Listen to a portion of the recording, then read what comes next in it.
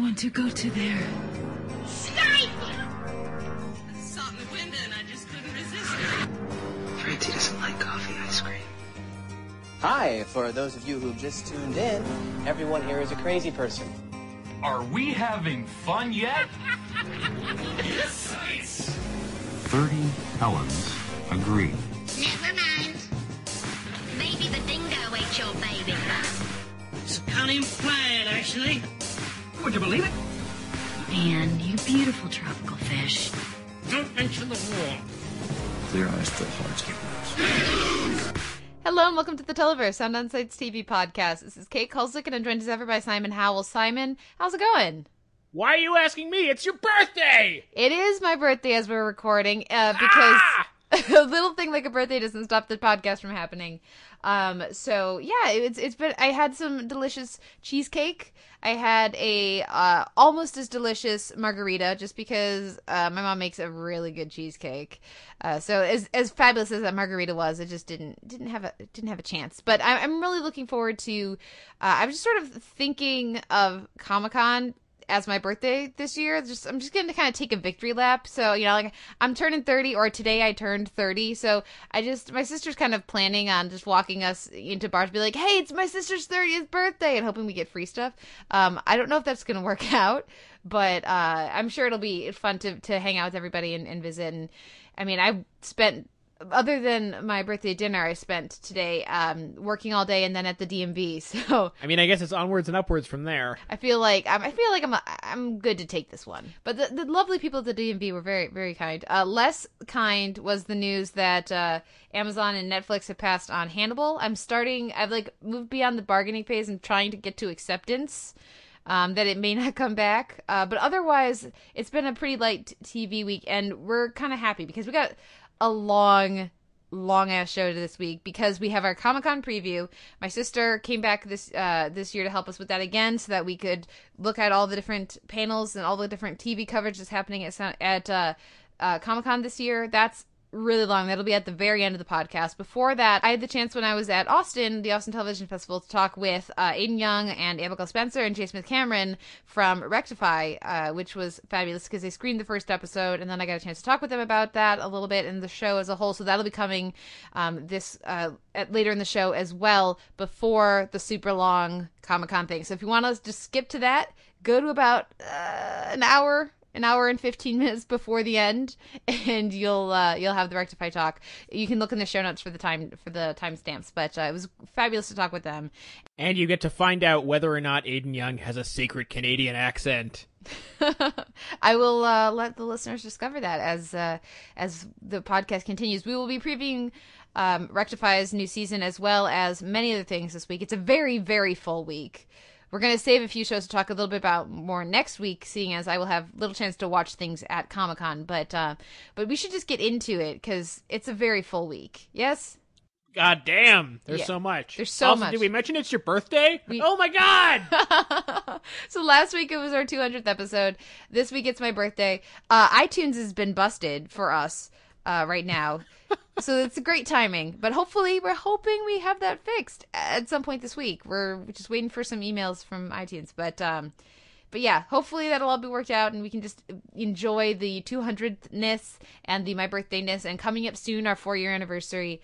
So send us your emails, listeners, if you have any thoughts on the 4-year anniversary of the Televerse. But for now, let's take a break and come back with a full week in comedy and reality. We'll be right back.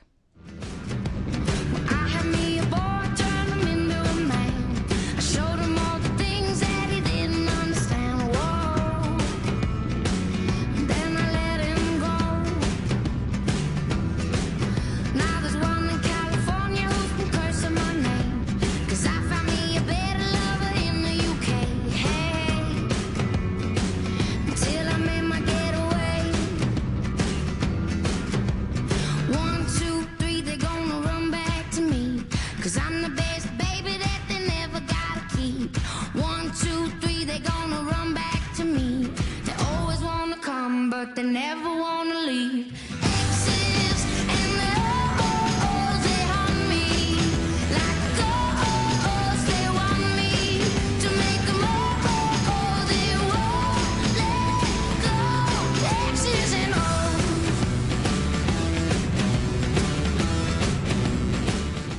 this week in comedy and reality, I'm going to talk very briefly about Cucumber and Banana, even though Cucumber's a drama more, but we're going to talk about it with Banana here in this section.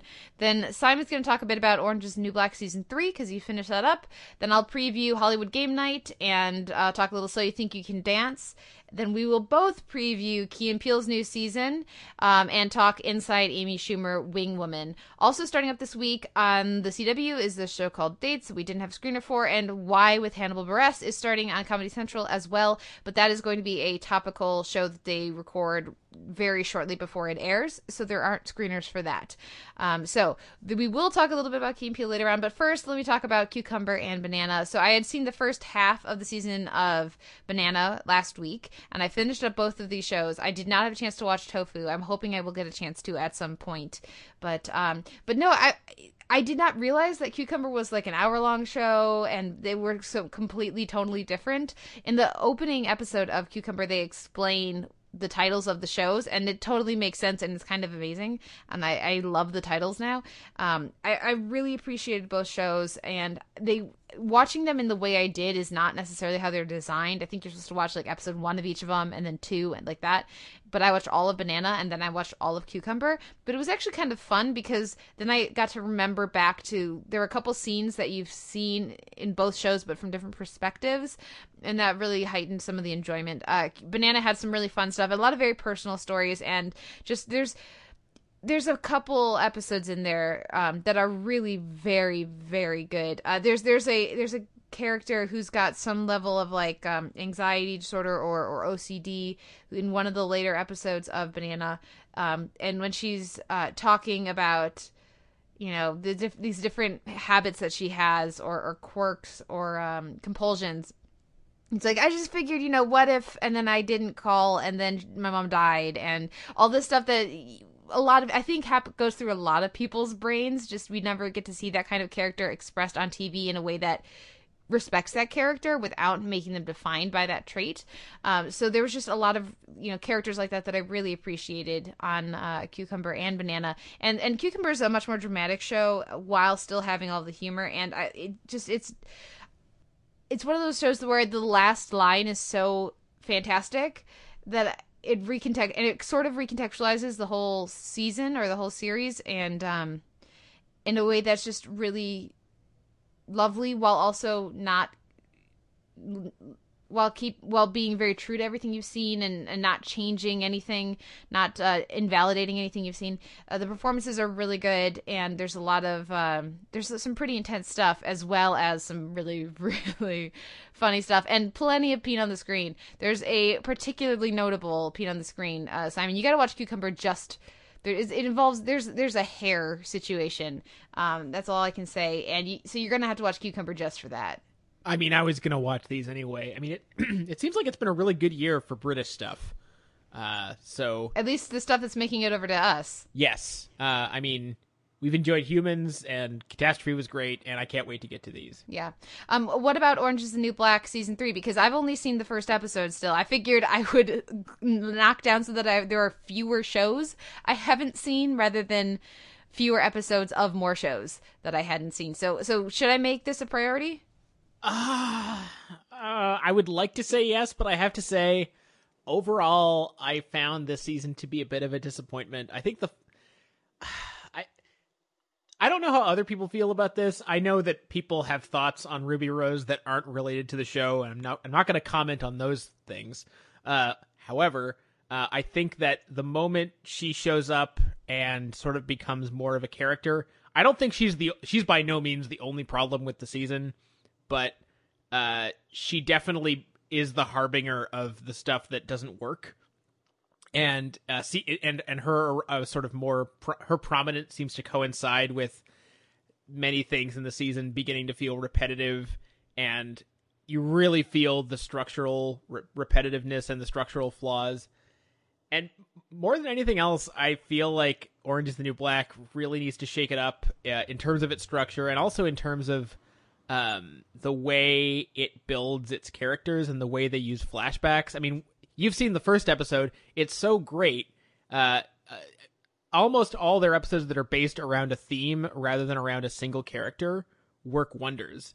Like the Valentine's Day episode from last season is one of my favorites, and the opening episode of this season, which is centered around Mother's Day, and again has flashbacks for just about everyone, I think is one of their best episodes. For every other episode, it's not much of a spoiler. They go back to the one character flashback structure, and some of the episodes are quite strong. I'd say 3 or 4 of them are pretty strong. The rest are mostly pretty middling, to be honest, especially in the second half. And by the time you get to the 90-minute finale, which goes, frankly, on and on and on, and there's no reason it needed to be that long, you just feel like the air has gone out of the show. And I think one of the things they used to be so good at, even if it brought other problems, was that balance of drama and comedy and tension. And there's not a whole lot of tension this season, which seems to have been a deliberate choice. But I think in the absence of that, it sort of makes you realize how lacking certain areas of the show are in terms of momentum. So yeah, and it also doesn't seem comfortable being just a hangout show either. So if it wanted to commit to doing that, I think it could really work. They've got enough good characters, but I think they've just spread themselves a little bit too thin. I think they could probably use a shorter order, or thinning out the herd a bit character-wise, maybe send a few of them home, or maybe just rethink a few things. But I think it's definitely their weakest season, and I think that seems to be a bit of a consensus among most people I've encountered. So what I'm hearing is ish. Despite hearing, like you said, there's a general consensus among the critical community that this is their weakest season yet. But I think if anything, that probably is helpful because it'll temper my expectations a bit. Because I think last season suffered a bit from higher expectations because people were raving about it so much. So it's probably actually for me, not the worst thing to hear.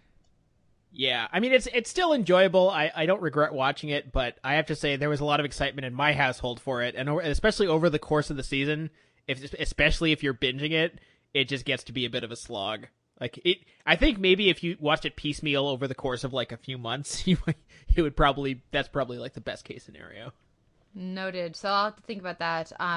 But next up is Hollywood Game Night, which is coming back this Tuesday. So as you guys are hearing this, it's back tonight, theoretically, or last night. If you're hearing this in Wednesday morning. And I always enjoy the show. It's one of those ones that I kind of forget about until it pops up, or until, for example, for this one, they email me and tell me there's a screener. And then I watch it right away because, I love these kinds of silly games. And there's a few new games that I think are a good change up. There's a thing with pillows that they have to, it's like musical chairs. You have to grab the celebrity pillow that matches whatever the category is, and so there's some fun stuff like that. They do a good job of changing up keeping some of the favorite games, but not being too married to the same ones every time, so you don't get tired of them. They have a good, interesting mix of guests so far. In the one that episodes that I saw, or the cast list that I saw, some returning people, but some new people as well. So I still am enjoying Hollywood Game Night, and I'm glad that it is a thing that exists over the summer. Yay! So yay. I don't think it's your thing, Simon, but it is certainly my thing. So if you liked it before, you'll like it again. Next up is So You Think You Can Dance, which had its second Vegas episode and revealed the top 20. And my main takeaway here is, if they had not put Yaya through, I would have been so upset. So I'm very glad that she's through. The structure of the season would have really benefited, or the viewing experience of the season would have really benefited from them being much more upfront with what dances we're going to be seeing, what the structure is going to be.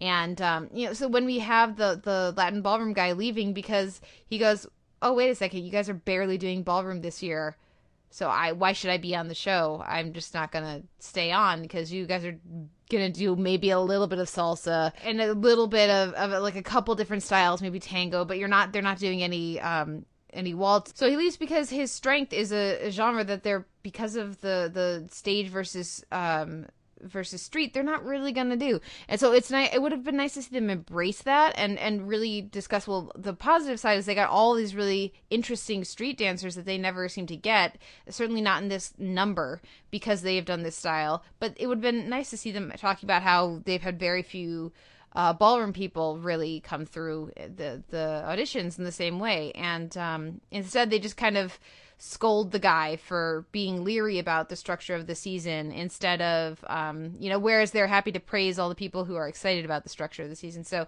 I don't know. I just, I'm leery about how this is all going to go, and I don't really believe them when they say that they're going to be having every style of dance. It's like, really? But are you? Because you didn't make anyone do any ballroom in all of Vegas week. So if you actually cared about people being able to do all the styles, you would have made them do ballroom, and they didn't.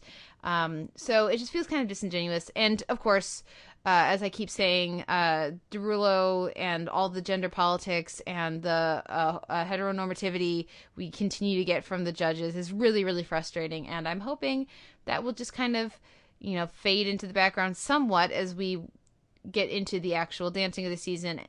Anyways, excited to get to the live episodes of So You Think You Can Dance, which means we won't be talking about it next week because we'll be recording when it's airing. But I'll keep checking in as the show continues, as the season continues. Let's move on to our preview of Key and Peele Season 3. Were you disappointed like I was that they maintained the True Detective opening credits? I'm confused about that because not even True Detective has the True Detective opening credits anymore. I mean, it kind of does, but it doesn't have the Handsome Family song anymore. So now it was a cool reference for like 4 episodes. Then they did it for a whole season, and now they're just keeping it. I don't know. Maybe that's just for the screeners, and they'll change it somehow. I don't know, but it doesn't seem like they're going to. Very confusing. Yeah, because they keep driving. Because they have that. They're maintaining those inserts of driving rather than a live studio audience. Yeah, super weird. Which is, a little weird. But what did you think of these episodes? I've seen the first 3. You've seen the first 2. I have to say I didn't laugh a lot in these 2 episodes. I would say that between the first 2, there's a sketch involving some fantastic hair and facial hair combos on an airplane and a new anger translator. Those were pretty good. Other than that, it was really iffy for me. Yeah, I like these more than you did, it sounds like. But I certainly wasn't laughing out loud as much. I didn't really like the facial hair one. That one wasn't particularly great for me. I'm sure the people who love the East-West Bowl and everything will get a kick out of that one. But no, I liked the new anger translator. And there was basically at least 1 or 2 sketches per episode that I ended up really enjoying. And I certainly was having a lot of fun watching the show. But I wasn't laughing out loud the way that I would hope to be. So hopefully there's going to be a few coming down the pike that will be standout episodes. Not dissimilarly, like Key and Peele seems to have at least 1, maybe 2 or 3 episodes per season that's really consistent and really very, very solid. Not dissimilar to Amy Schumer, though hers tend to be, like you said last week, front-loaded on the season. Key and Peele tends to be a little more spread out. So we'll see how that goes, but I'm very glad the show's back, and I certainly enjoyed my time watching the first 3 episodes. I will say the production values and the technical aspects, as usual, are superb. Yeah, definitely. And we'll be talking about these in a little bit more specifics in the next couple weeks. But, we don't want to spoil anything. Well, let's move to our last show in this week in comedy and reality, and that is Inside Amy Schumer, their penultimate episode, Wing Woman. We had Amy as a terrible, terrible wing woman for Rachel Dratch. We had Listen Alert, which you could probably tell by my voice. I enjoyed that one. We had Amy time traveling. We had a witchcraft trial, and then we had Amy Goes Deep with a formerly Amish woman. I think those were the main ones. I may have missed 1 or 2. Which of these stood out to you? Which ones worked better than others for you? I don't think I really liked any of them. I mean, there were some like individually amusing moments in some of them, but like, I don't know, the sense of pacing was all over the place. Especially the Amish one just seemed to go. The witch hunt one just seemed to go on and on. I didn't think that was one of her better interviews at all. And I stand by my front-loaded idea. I really liked Listen Alert. Yeah, I could identify with that one. That was very good. The time travel one as it got more and more absurd, I enjoyed it more. So when we get like the most futuristic one with the ridiculous hair and everything, that was pretty. And Amy's willingness to just go shoot a guy was also pretty fun. Yeah, I agree though. The witchcraft trial went on way too long and wasn't nearly funny enough. It was one joke for like 5 minutes, or what felt like 5 minutes. Certainly, not taking as much advantage of that setup as I would have liked. And that's sort of how I feel about both that one and the Wing Woman one. I feel like there's an interesting premise there, but it just doesn't get developed enough, at least for me. And so a little underwhelming. I like the interview with the formerly Amish woman, but again, that's one that, like, there's a very interesting conversation to be had there, and she doesn't ask, why did you stop being Amish? Like, so there's just seemed like some pretty obvious questions that it would have been nice to see her at least approach, and really engage the woman on, that she never really did. So a couple sketches I liked more than you did, but not her strongest. No, and I'm telling you, man, go back and watch those first few, and then look at the contrast. It's like night and day. Yeah. Yep, I can't argue with you. I really can't argue with you. So what wins your week in comedy and reality? Having not seen Cucumber or Banana yet, I will give it to the good bits of Orange is the New Black. I'm thinking specifically of most of the Tiffany stuff was good. Most of the So-So stuff was good. And the Chang episode was good. But yeah, I'm honoring the good things. Okay. And not the Piper things. Okay, fair enough. I'm gonna give it to Cucumber and Banana. There's enough overlap there that I'm just gonna give it to them. And yeah, good. Some just the scene with the hair is enough. I could just give it to that. There's some pretty great stuff in those two seasons. So that's what wins my week in comedy and reality. Now we'll take a break and come back with our week in genre and drama.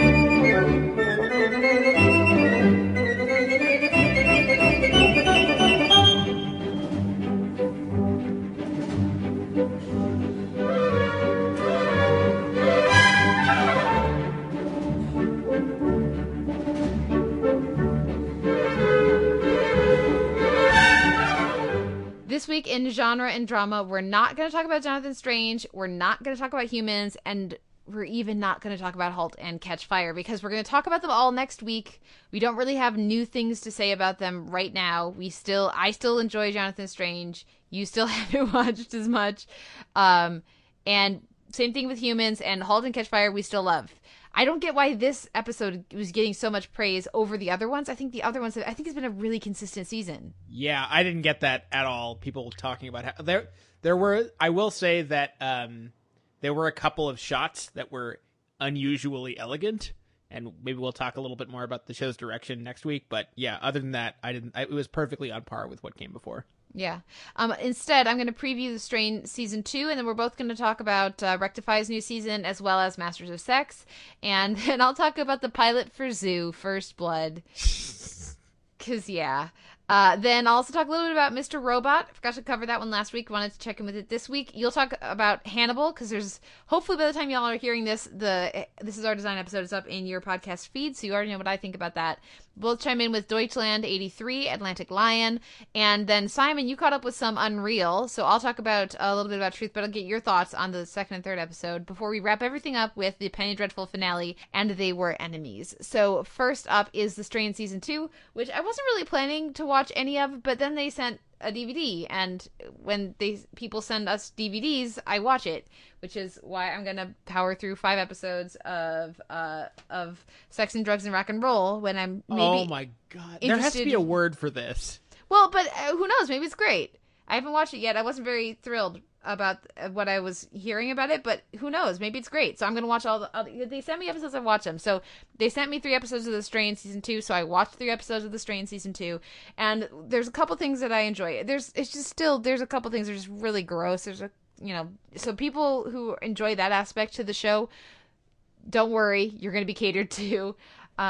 One of the things I really like is that they sort of remember that their main characters are doctors who work for the CDC, like that's disease specialists, whose main, theoretically, their superpower is stopping plagues and epidemics.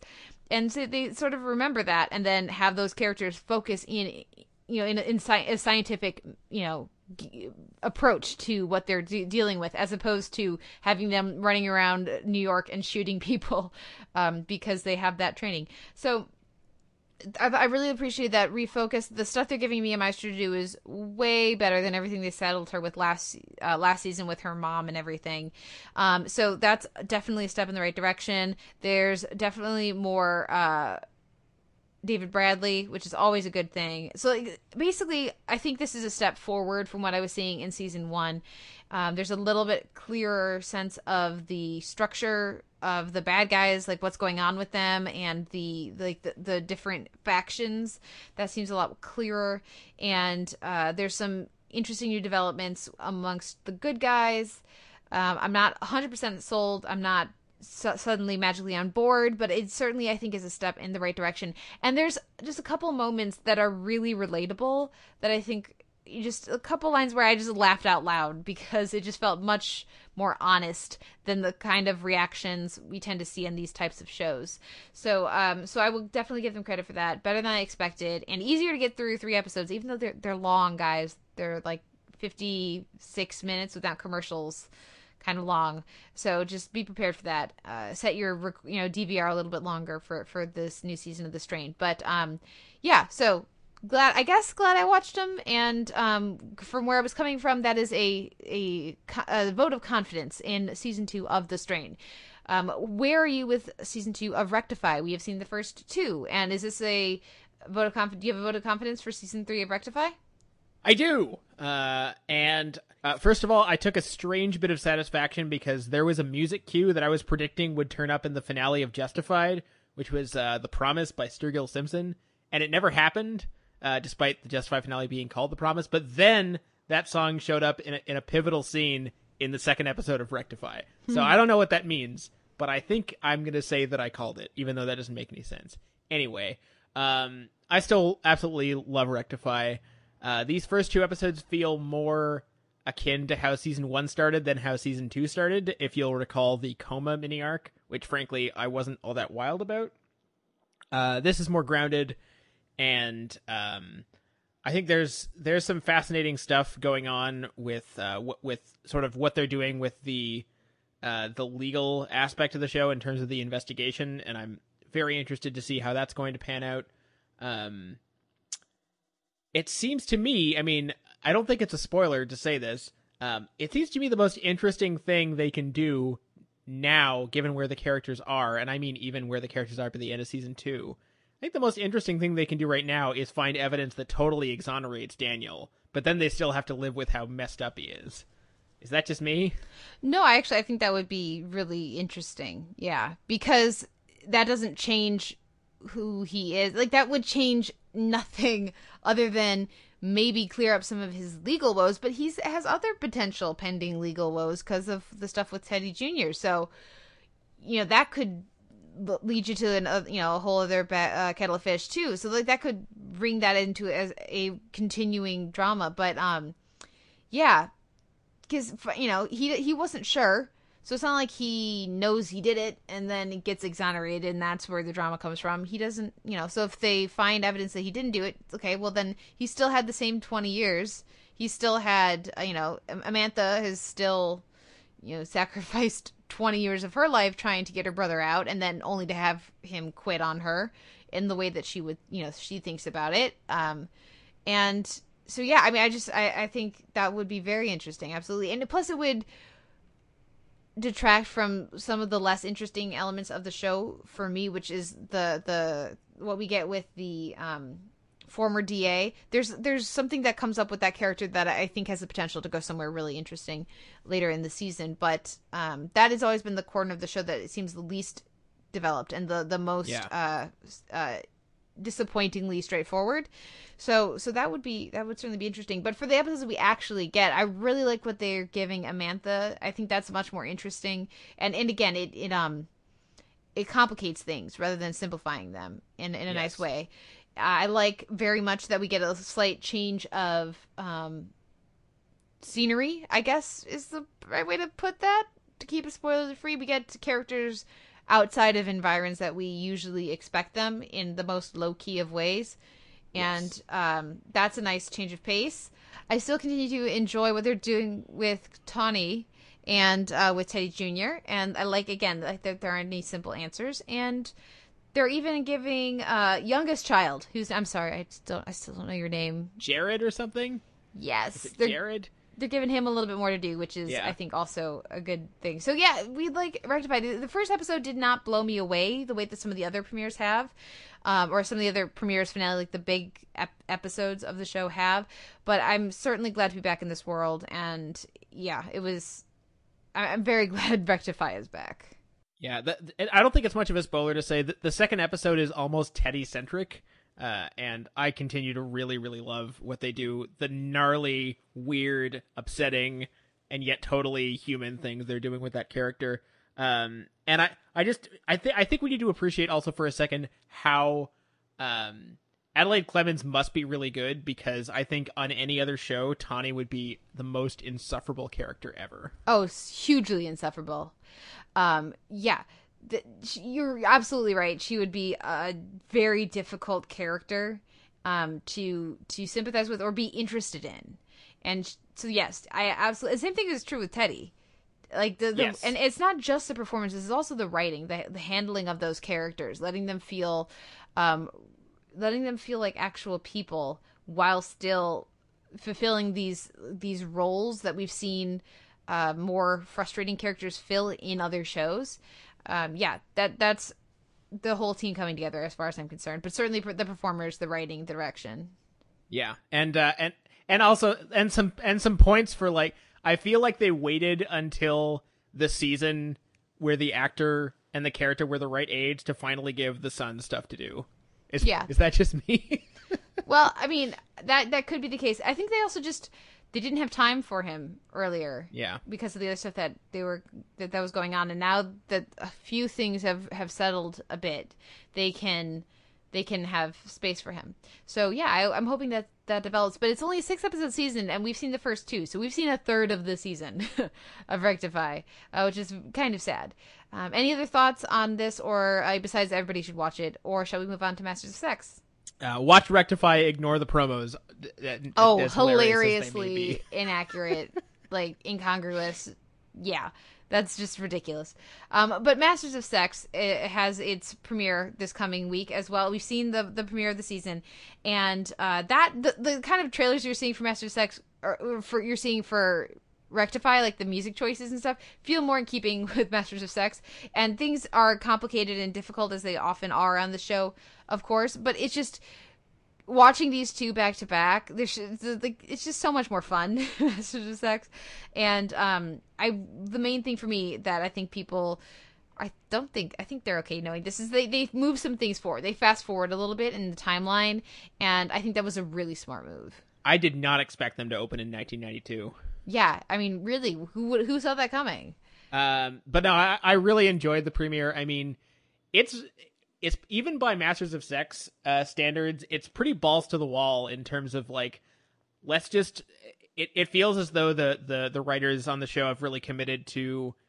It doesn't feel like they're going for subtle historical social commentary anymore. It feels like, let's just throw all this contradictory stuff at you and see what sticks, to the point where, you know, we get all this stuff involving the Masters and Johnson kids that's really out there.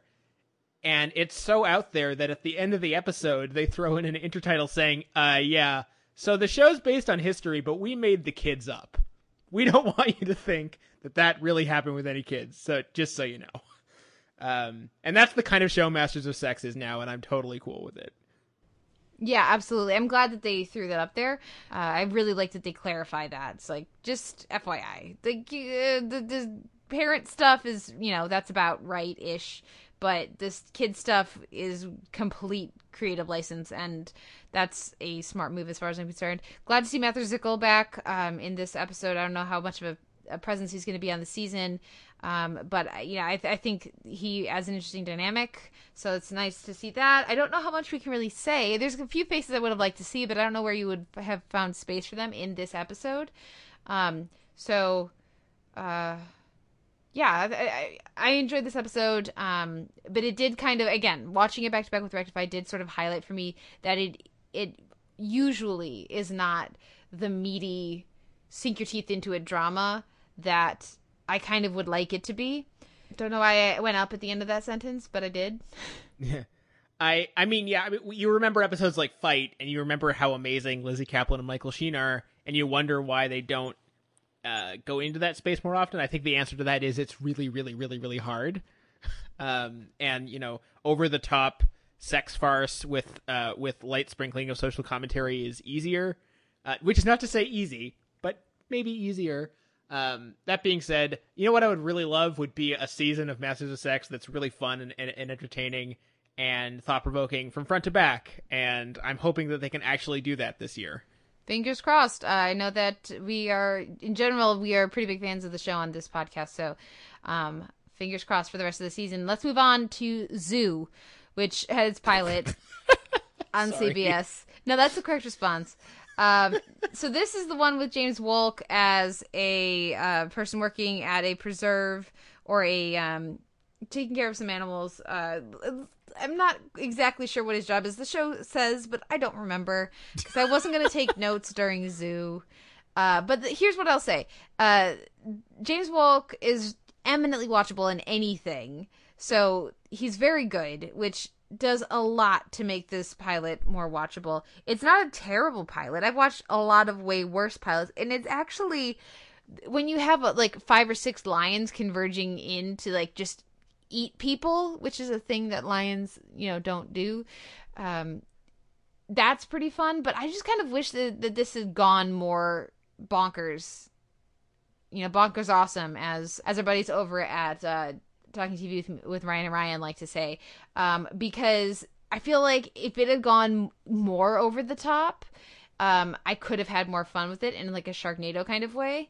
But Wolk is surprisingly good and watchable in it, and there is some crazy stuff, but not enough that it can be sort of like an under the dome, watch it for how kind of terrible it is, but it's still fun experience. So I'm not going to be watching more of this, but it's not as bad as I would have expected, and at the same time, that's almost a little disappointing. I was going to say that's totally disappointing, although I don't know why you're surprised that Wolk is watchable. I would think, if anything, he would be the only thing that would reliably be watchable. I mean, the guy's amazing. I'm a huge fan of James Wolk, but what I mean is that even with this material, it's not like, because sometimes you put a really good actor in with terrible material and there's a disconnect.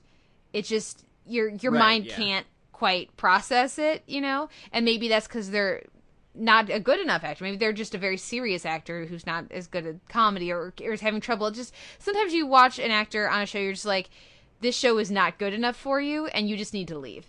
And on Zoo, it's more of a, you are making this work. My props to Wolk. That being said, how many times while you were watching it did you go, Lone Star? Lone Star. All of the times? All of them. Anyways, oh god, that show would have been anybody who hasn't watched Lone Star, go watch Lone Star, and you can join us in our sort of vague sounds of it'll only take you about 85 minutes. Yeah, and then you'll be sad that it only took 85 minutes.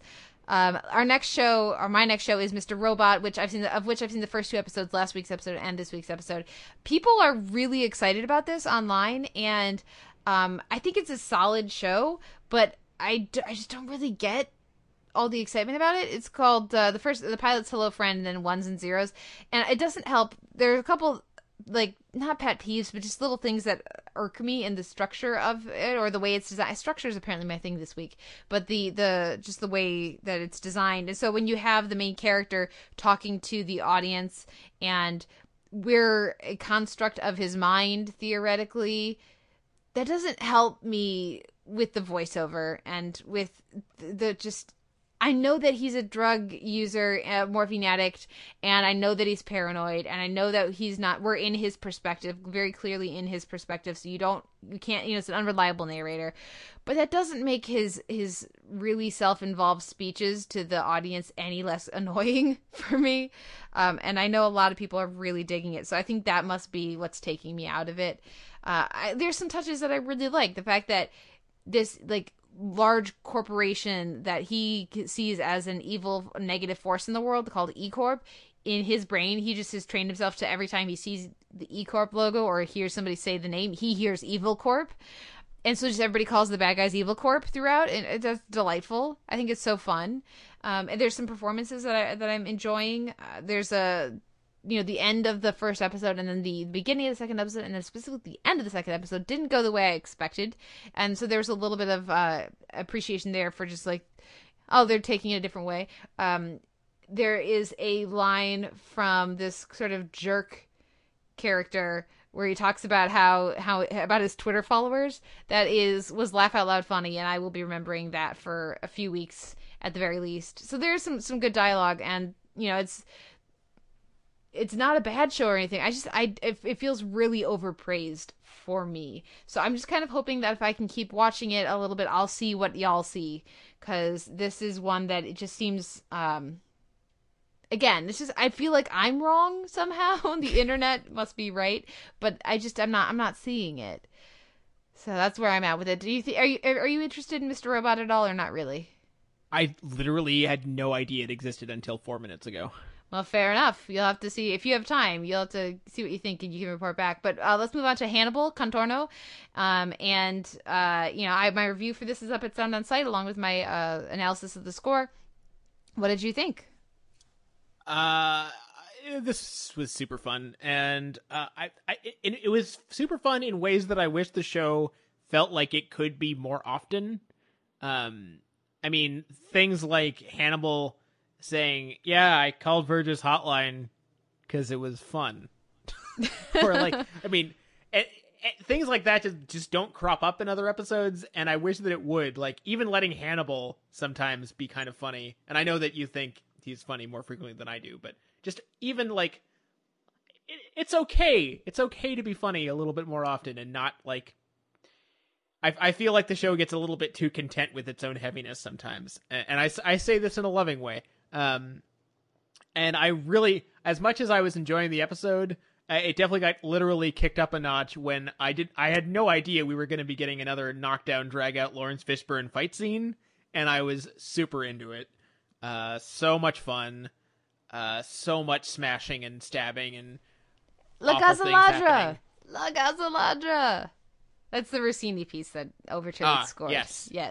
Yes. And the music and the way that they switch positions between the street and the window, so great. The stuff with Hugh Dancy was pretty slight, but still pretty nice. And also, this was the first time I got to watch it live in HD, and so much better. So much better. It's so very pretty, yeah. When Chio just throws him off the train, I laughed and I laughed and then I laughed some more.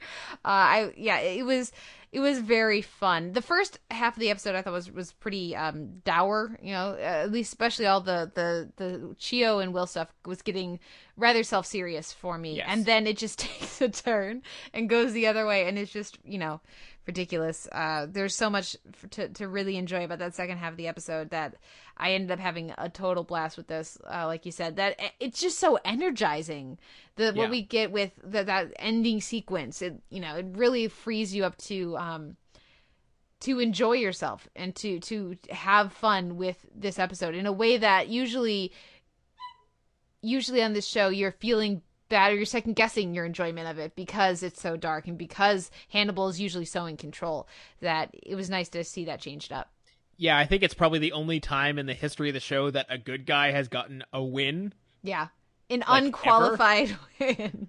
I mean, qualified in the sense that Hannibal gets away, but in every other sense, totally unqualified. Well, and because Hannibal has to get away because of Silence of the Lambs. He's not going to kill him, Well, I mean, or arrest him, but he could arrest him, I suppose. But Jack doesn't have jurisdiction, and it's a whole. Anyways, but no, I hear what you're saying. But yeah, I absolutely agree. Any final thoughts on Hannibal, or is it time for Deutschland? Yeah, let's talk Deutschland 83, which I think was also more fun than I was expecting. As we was alluded to earlier, I watched the second and third episodes this week. Another show where I was not expecting a knockdown, drag-out fight scene, albeit one that did not go on as long as I would have liked. But still, completely that sequence, I did not know that was coming, and I was totally delighted by it. Yeah, that was a really pleasant surprise. The you think the scene is one thing, and it becomes something else.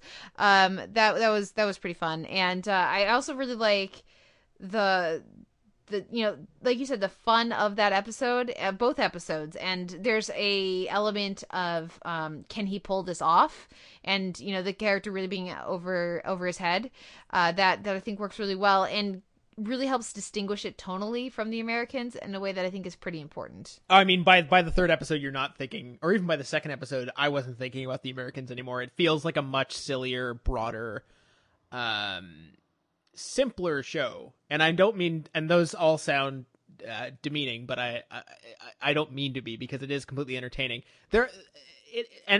It's weird because in many ways it's more American than the Americans is. If that makes any sense. Like it feels like it could be an American production. It just happens to be in German, except for, I guess, a few things here and there. I will say that there are some moments where it is dumb. Like, it has some moments where, like, for instance, in I think it's the second episode, when a guy who apparently really should recognize that he's not Stam, apparently just thinks it's Stam, and we're just going with it. He's drunk, and he clearly doesn't know him as well. It's like Stam, our main character who's masquerading as Stam, thinks, he says, "Oh, it's your old buddy," and he's like, "Ah, crap." But really, it's just like an acquaintance, and the guy's drunk, and so he doesn't recognize him, but he gets presented to him as him, so he doesn't want to, be like, "Oh, I don't actually know you very well. That would be socially awkward, so I'm just going to pretend I recognize you." I get that, but it was kind of a lame out for that, because to me that was such a great source of tension to be like, oh shit, there's just randomly a guy here, and he'll recognize me, and it was totally not part of the plan, and then it's just like, oh, that wasn't a thing. Well, I like the anticlimax of that, though, I guess. Fair enough. I'm less interested in the stuff with the girlfriend at home. I do like that she's just like banging some other guy, and it's not like a huge deal. Like it just sort of happens. Like, obviously she's upset about it, but there's no angst involved in the act, which I kind of liked. Especially since it's pretty obvious that he's going to be doing some honeypotting pretty soon. But yeah, other than that, I'm not too enamored with the stuff back in the East. I do like the library, though. The secret library was pretty cool, and once again, another great explanatory subtitle.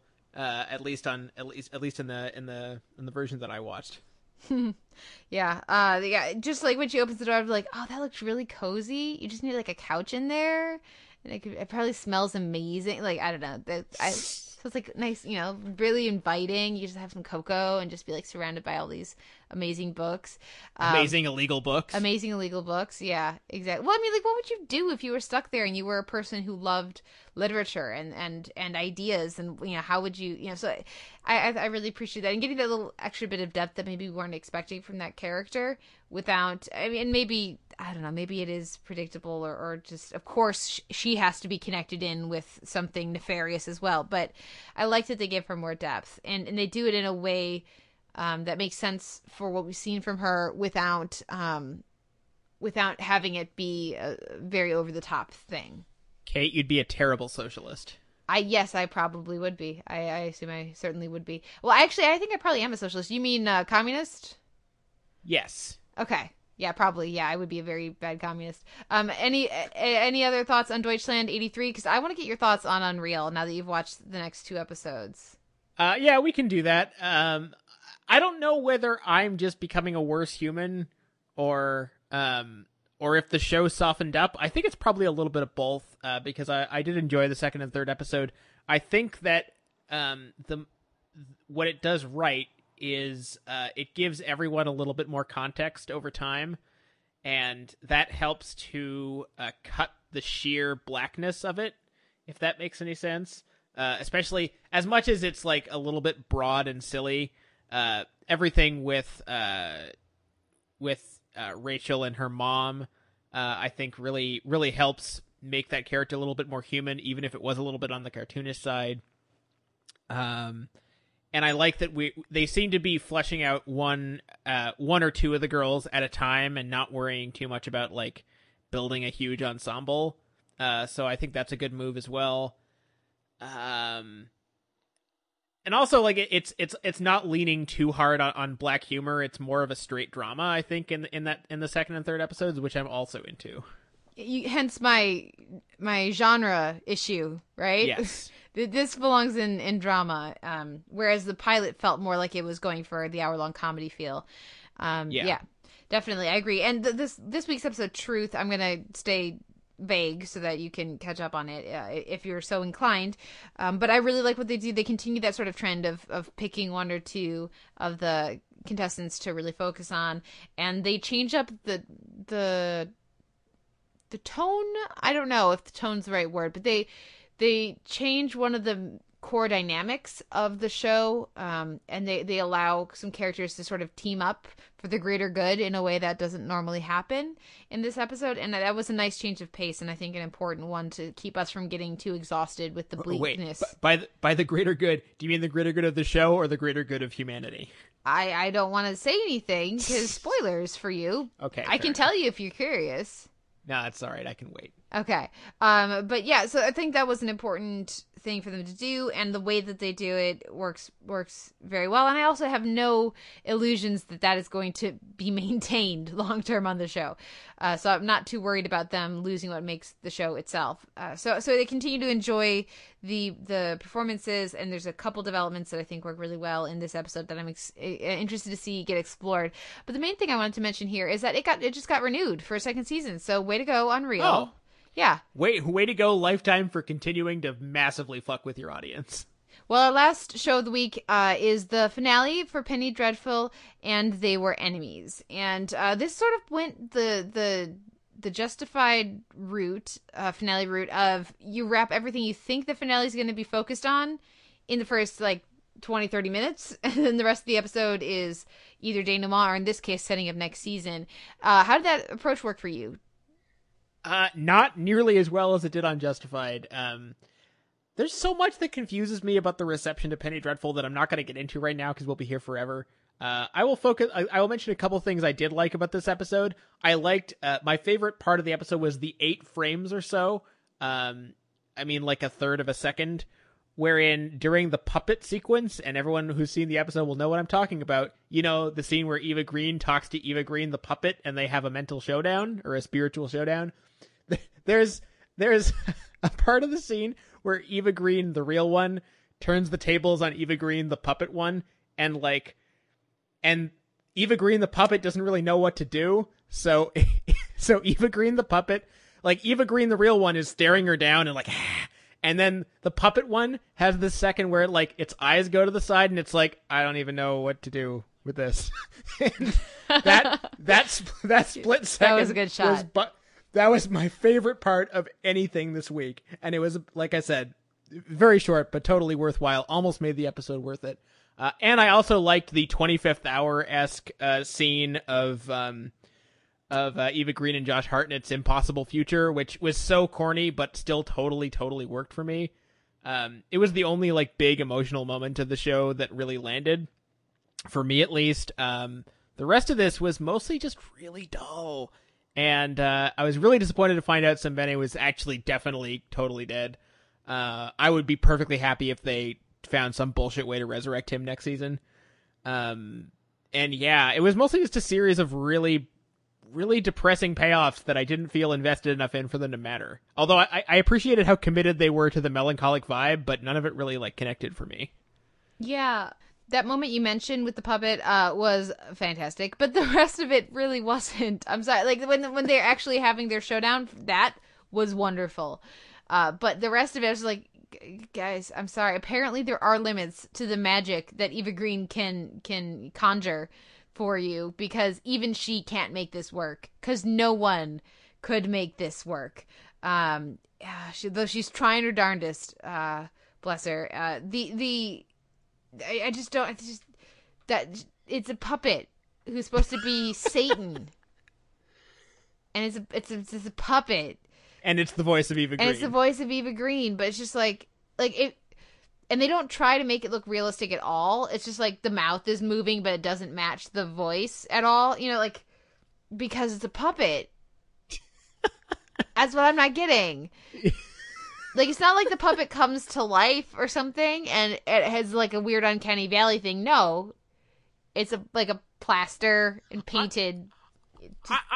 I honestly think if you're gonna do that sequence, they probably did it. I think that was probably the best way to do it. It's just a question of, did you really want to do the sequence? Yeah. The stuff with Frankenstein was mildly affecting, but it just really underlined for me how much I prefer the first monster, because that was really getting to me in a way that Lily and John Clare, I guess is how he's going by now, that I really didn't care about anything they were saying.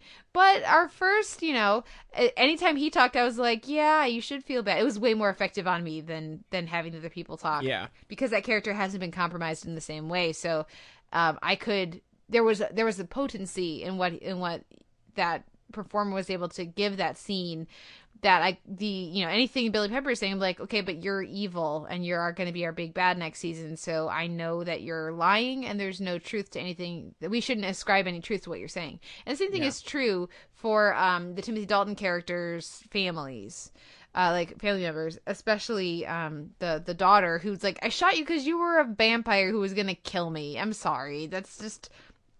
that doesn't have that same power that they clearly wanted it to. Though I think all the actors did their best to really sell it, but they're really highlighted for me how compromised, especially the John Clare character, has become based on how they used him in season 1. Yeah, I mean, there's a lot about those first 20 minutes that really don't work, especially like this episode features a masterclass in how not to cross-cut edit like a multiple plane climax. Wherein like at the end of the last episode and the beginning of this one, Lyle is getting like neck strangled by one of the nightcomers, and then like literally 20 minutes later in the episode, he's still getting neck strangled by the nightcomer, but then he shoots it. Well, and it was all like, oh, they just shoot him.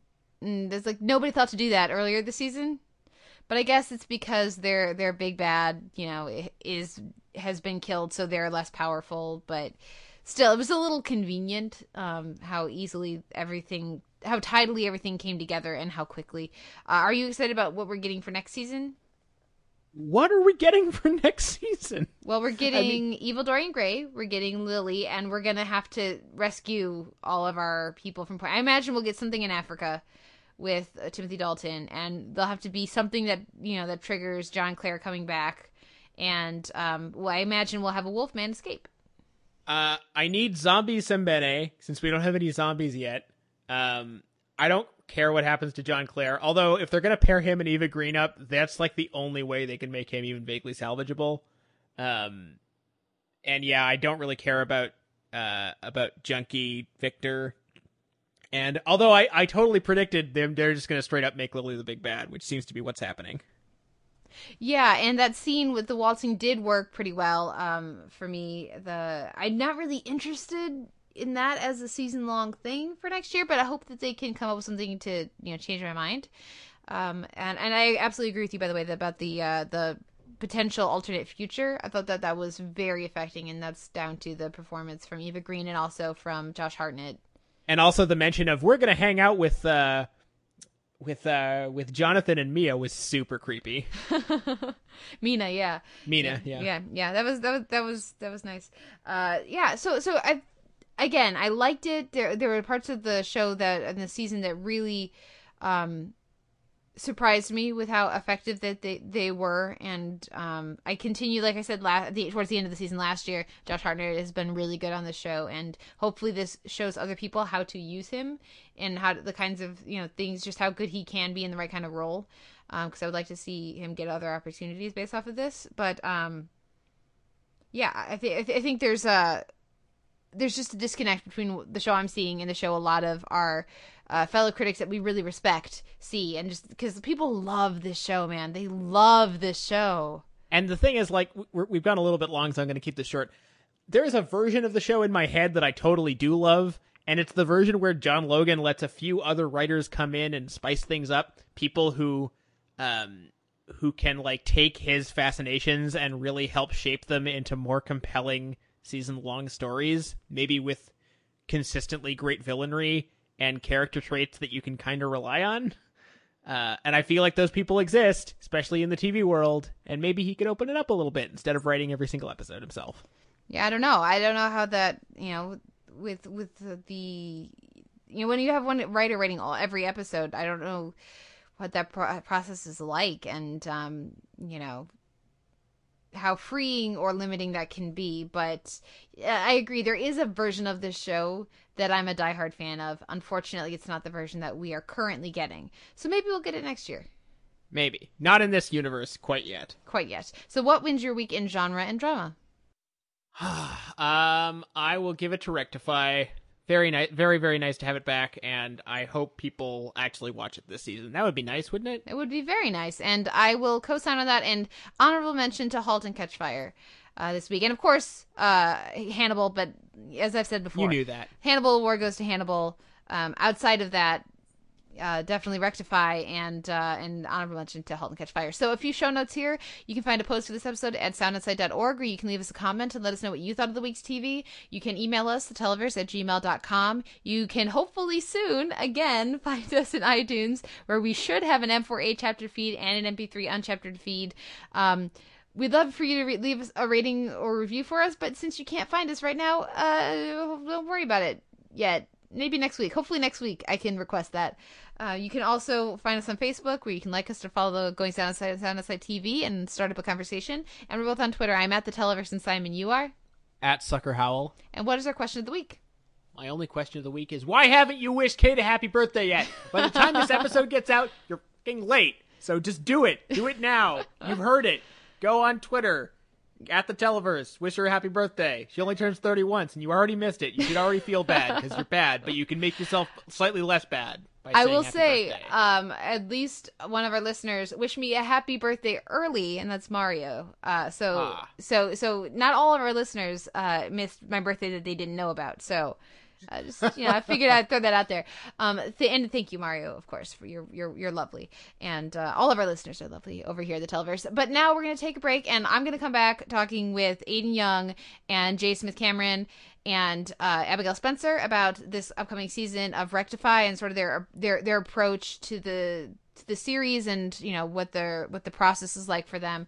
And then after that, Simon and I will talk with my sister Maggie about this year's Comic-Con television panels and coverage, and what all people can expect there. So there's a lot more Televerse coming, so we'll be right back after this.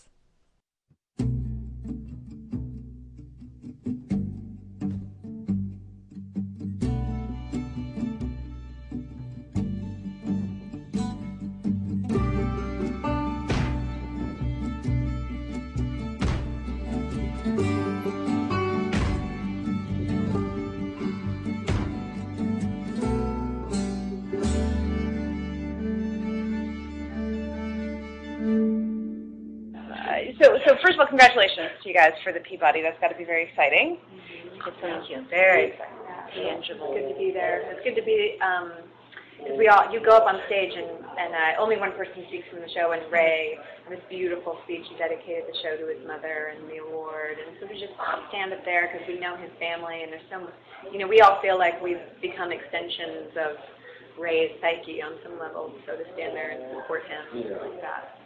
And to be amidst that sort of, group of people, who are out there telling these extraordinary stories, that really you know, you can barely take one a month, you know, and to have a night where it's just the next story, and I'm going to look at that, I'm going to look at that, I'm going to look at that, I need to look at that, I want to look at that. I know. You know, to take something Winners were all so inspiring. so incredibly difficult to hear or to be confronted by, and to be done so artistically and to reach people because of that. You know, it's to be included in that group was a typo. And but one will happily accept, for sure. Well, what has it been like for you guys? Because, I mean, it was interesting at the panel to hear that even for the first few episodes, maybe Sundance wasn't even necessarily quite aware of what the show was and what it was going to be. What was it like for you guys on set? Were you pretty quickly aware of how powerful a show that this could be, or is it one of those where, especially because it's such an experiential show, there's so many directorial flourishes? I have a strong memory. I don't know. I remember the moment. I remember some of us had seen each other at the screen test, and some of us were at different screen tests or different meetings, whatever. But before we got we met in Griffin. You hadn't landed yet, right? You walked in the next day. Anyway, it was the night before the read-through. The taping was the first episode. And we met at there are not many dining choices. We met at a Longhorn Steakhouse, and we were all like jumping up and down and hugging each other immediately because we knew we had stumbled onto this really fertile material that was totally unusual. Yeah. And it was like, pinch me, like it was I'll never forget that night. I've never forget meeting everyone for the first time and just the essence of everyone. Yeah, it was. You weren't there. You're right. We had a tell story, and I thought he was there, and he wasn't. She tells me, and I start questioning my You came in that night. You flew. Yeah, you flew in that night later after dinner. I flew 3 hours thinking about what you said. Oh my gosh. Where was that? 3 hours, and at my hourly wage, that's a lot of money. At least $14. I'm sorry. I remember. I do. You're right. You came in that night, but I remember the moment because it's interesting. I went to my representatives and I said, "Listen, you guys, like this. I don't know why it wasn't an intellectual thing. It was a total gut thing. I'm telling you, I think this is the thing. I just think this is the thing. I didn't know what the thing meant, but I felt like Rectify was the thing." And then I remember the moment where I felt like that was solidified, and it was actually. It was in season 1 of episode 1, season 1, and it was probably our 3rd or 4th day of shooting. And it had been a lot of Amantha scenes at the front, so I was, on set but working, and we were in, it was fast and furious and an emotional avalanche, and then I wasn't in a scene, and so I stayed on set and I watched these two have a scene. It's in the kitchen where you come to get a beer, and then you're doing paperwork for the tire store. You're doing the books for the tire store, and he goes to get a beer, and he already opens it, and you went to get him a thing, and then you guys sit down and have this beautiful scene, just him opening up to her, and I sat there and watched the whole thing, and I was sobbing. You guys were in the other room, and I was just like, I turned to Ray and to Marshall and Melissa, who were there. I think Mark was there too, and I just went, "This is what we're doing? Oh, this is what we're doing?" And I was just like, okay, and then the dread of just being like, I hope I'm not the sinking ship in the group, because the work that they were doing was so unbelievable, and I was like, I gotta up my A-Train game, Yes, this is the moment. We brought Kate here to intervention. Enacting intervention. Overacting intervention. I remember reading the pilot, because there's a million pilots. Sometimes they even get made, but so like a million pilots made that never get seen, a million shows picked up that don't get renewed, etc. And but so the number of pilots that an actor might read is just like, my analogy for it is like how snakes lay thousands of eggs and like 3 wriggle out, it's like, so you're kind of jaded and you're like reading bees, snakes. Anyway, I remember reading it and being like, and my agent had said, read this one carefully, read this one. And I remember reading it and I was so struck that it starts with him getting out of jail. Like, that's right there, so bold to me. Yeah. You think about a plot. plot I've read 5 of them that starts with a guy getting out of death row, goes to a bar, screws the bartender, and sets a path of revenge. You know, Well, they're all awful. no, but I mean just the way this was told, like the little, the convoy of us going to the prison and It wasn't us the, seeing him yeah. and bursting into tears. I was just like completely struck. Like I had my jaw dropped. I was like, I remember it just being a page turn. And it is because the way that Ray writes between the dialogue, it's really where the show lives. I mean, that's our cue. It is, Mark said it, like poetry, but even the way that things are described are bits of haiku and poetry and clues, setting the scene and the tone. I really enjoy the space between the dialogue on the page. I always look forward to that.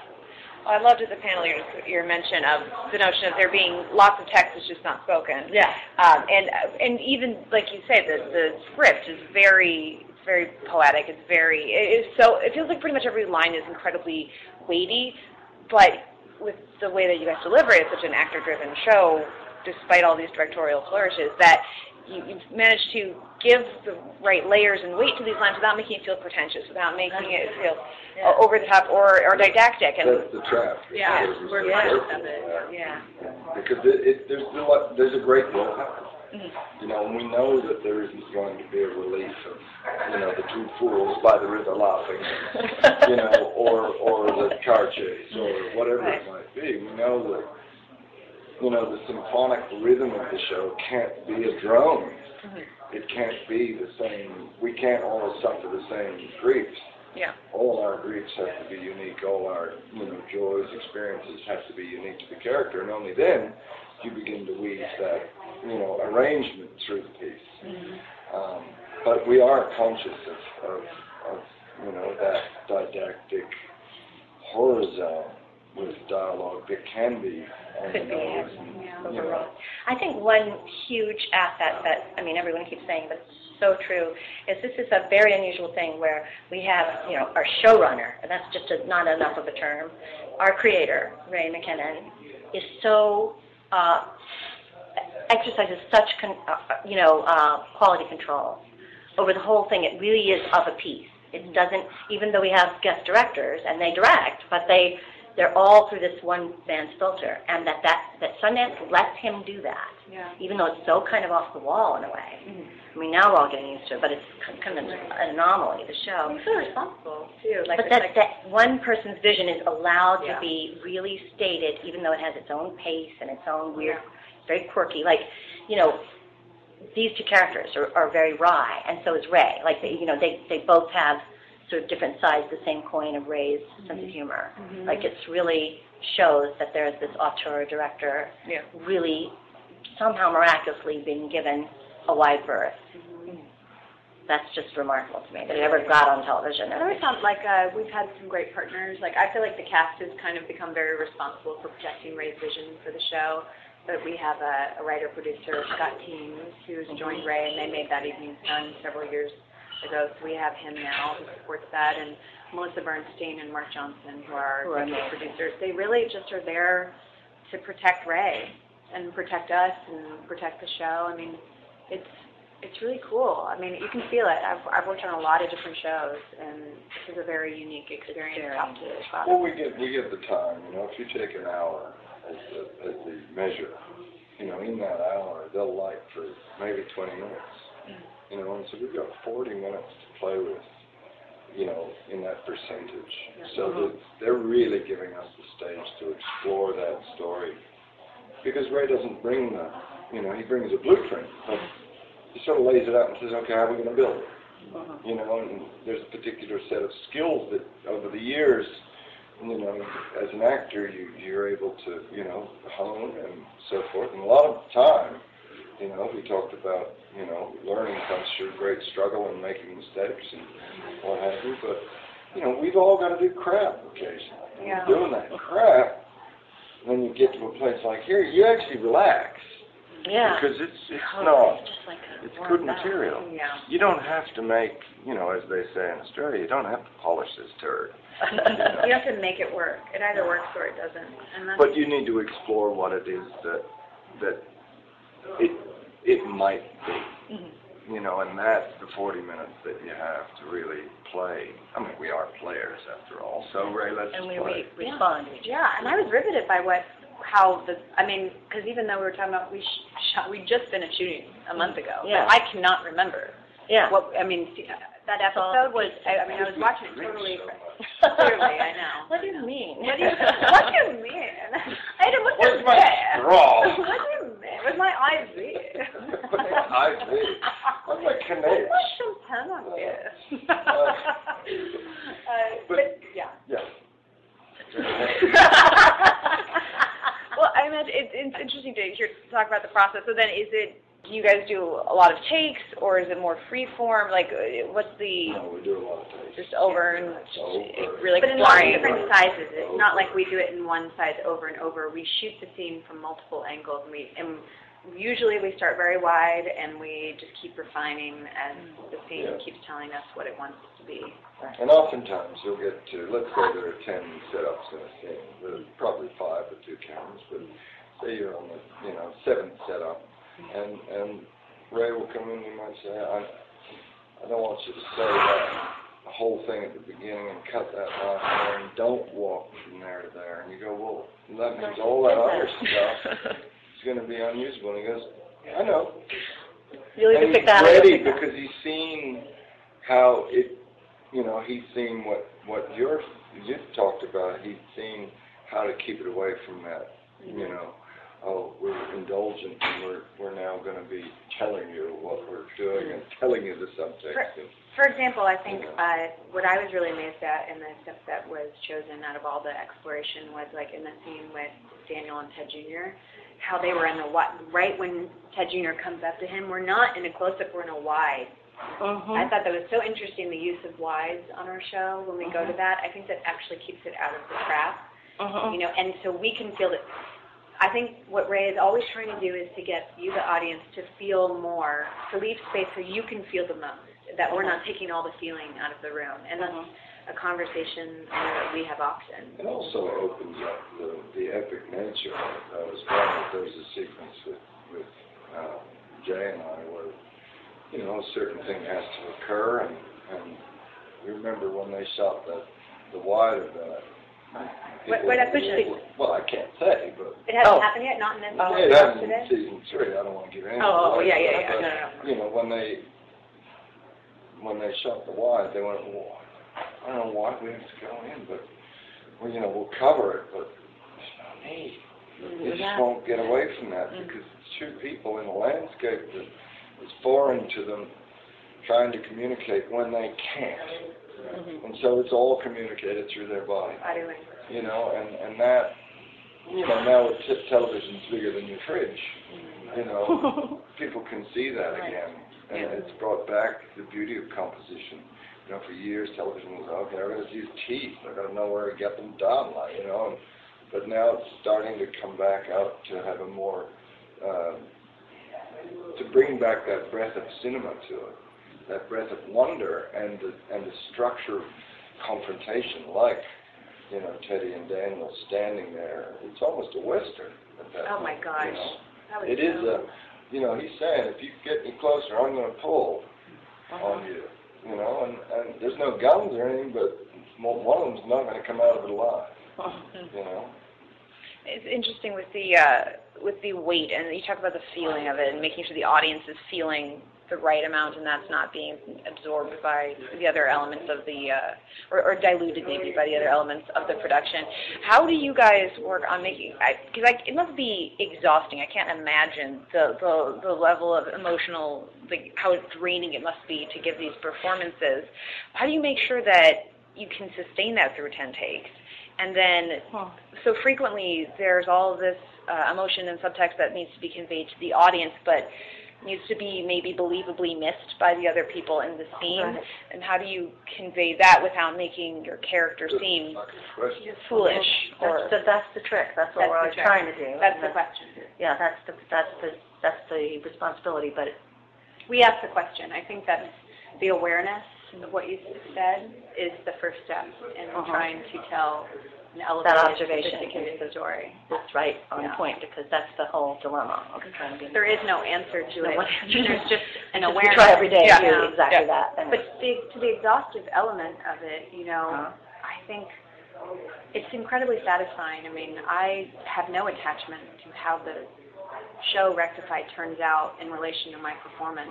I mean, I can't even remember. It's like, I feel like I just want to leave it all there. I want to be just totally, I just want to leave it all there. And that's kind of actually taken me 3 seasons to realize that I'm very invested in just giving it all and then being able to kind of...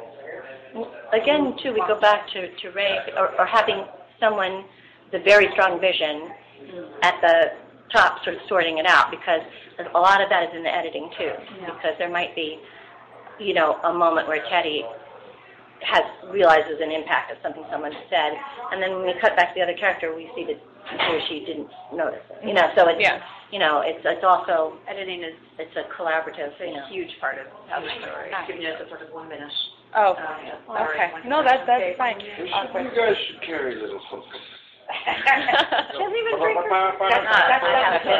If they don't take notice of the first question, then the hook does come up. Yeah, that's fine. Well, then I guess. Yeah, I mean, that's the thing. I don't know. I mean, I think the conversation is just, we're just having the conversation. You know, it's just a work in progress. Ray leads with a I don't know, but this is what this is my taste. You know, this is my taste. And actually, in episode 6 of season 3, I kind of presented a question of like, because we talk about so much restraint, and it is so emotional, and yet there's so much restraint, and I was like, why? I just kind of was like, why? But you know, finally, I'm like, can you tell me why at this moment? And not because I'm on board, but can we just break down the why? Because I actually am totally on board with that. That's when I'm watching something, and I'm like, oh, they just gave it to me, so I didn't have to feel anything. They weren't patient enough to let me go along, so they just took all the tension out of the scene. And so it was cool, you know. In episode 6, you guys, it was my last scene, and they had wrapped already for that day, and I had another scene with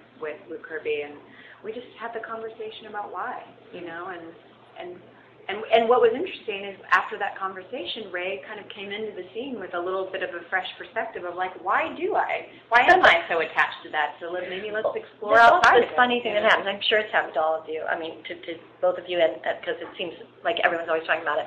Like you come in and you see the scene is very emotional and ripping, you know, like you just feel ripped up inside.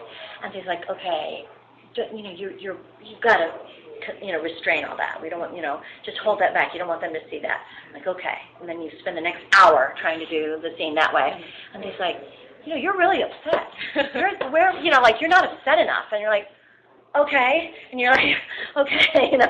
And then it goes back and forth until it whittles this thing where I was trying to say it when we were in the panel discussion, where you're like right on the brink, like you're full up but not spilling over, is the sort of razor's edge. Well, the drama is when the audience cries, not the actor. Yeah, it's true. Although we do a lot of crying on our show. We're leaky. We are leaky. That's what I'm saying. Yeah, and looking for I don't know, just looking for the humor in all of it too. I mean, the absurdity of it too. The absurdity, that's the better word. I think that if anything was to define the difference between our show and the next family show, because there's a great deal of family shows out there, you know.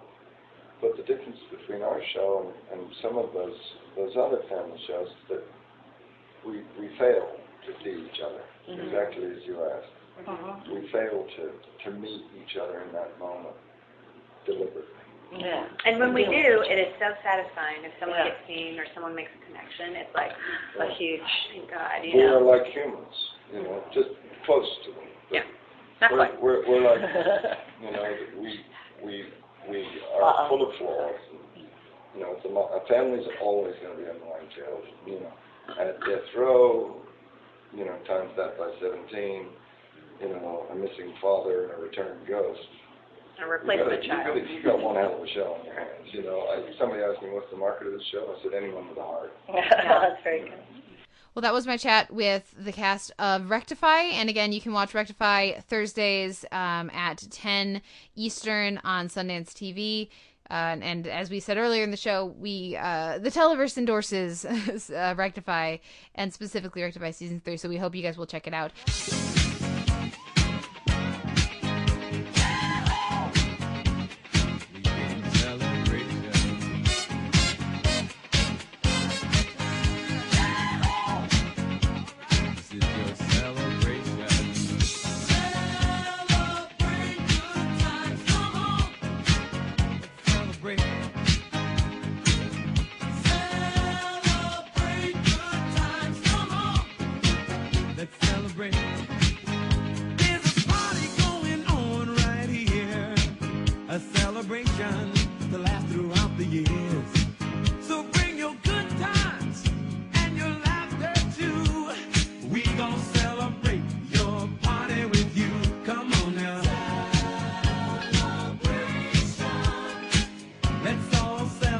celebrate and have a good time.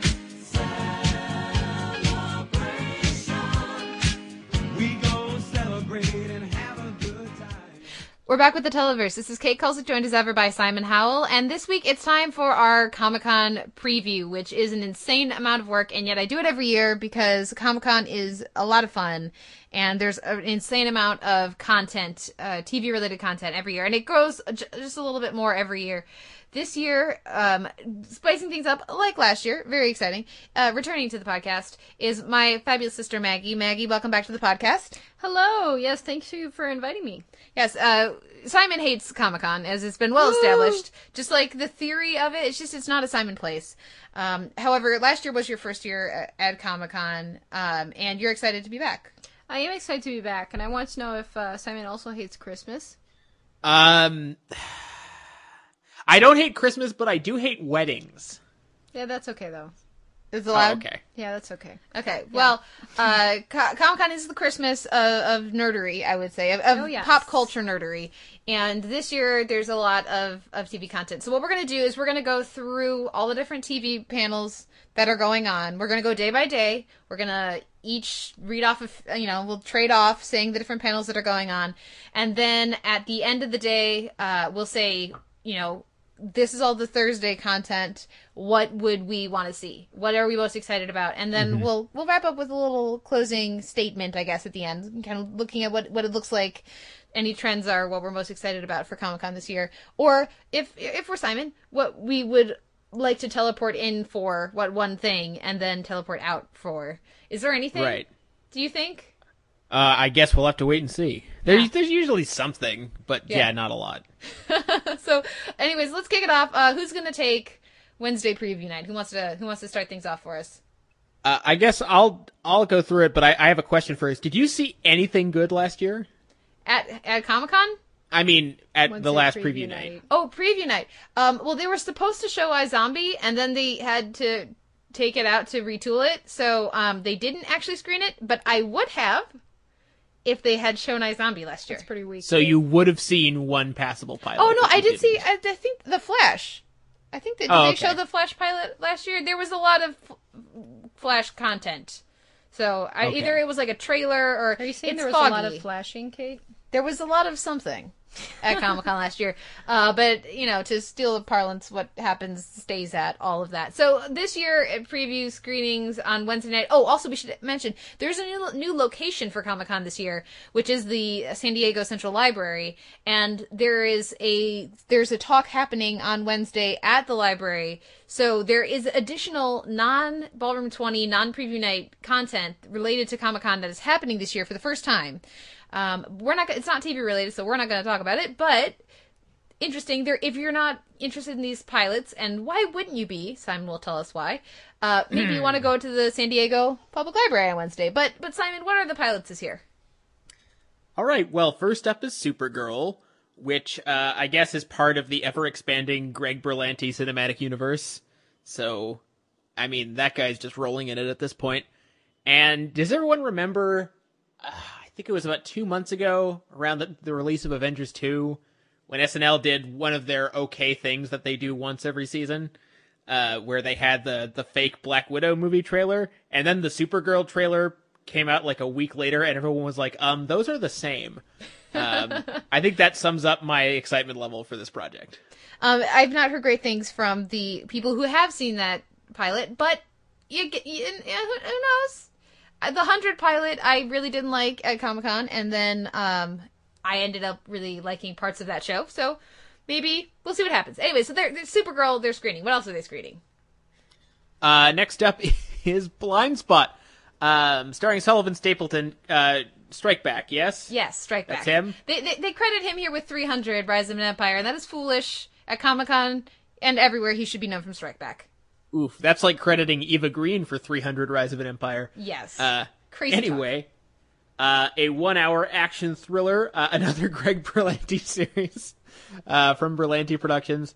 Right, this is the one with Jane Doe, who is covered in tattoos, and the tattoos have a mystery but the mystery isn't how to break out of jail, I'm confused. This one has Rob Brown from Treme. It has some other interesting people, but I'm not super excited about that one. I did like Jamie Alexander in Thor, and when she showed up on Agents of S.H.I.E.L.D. last year, but I'm not very excited about this one. Maggie, do you have any thoughts on this one?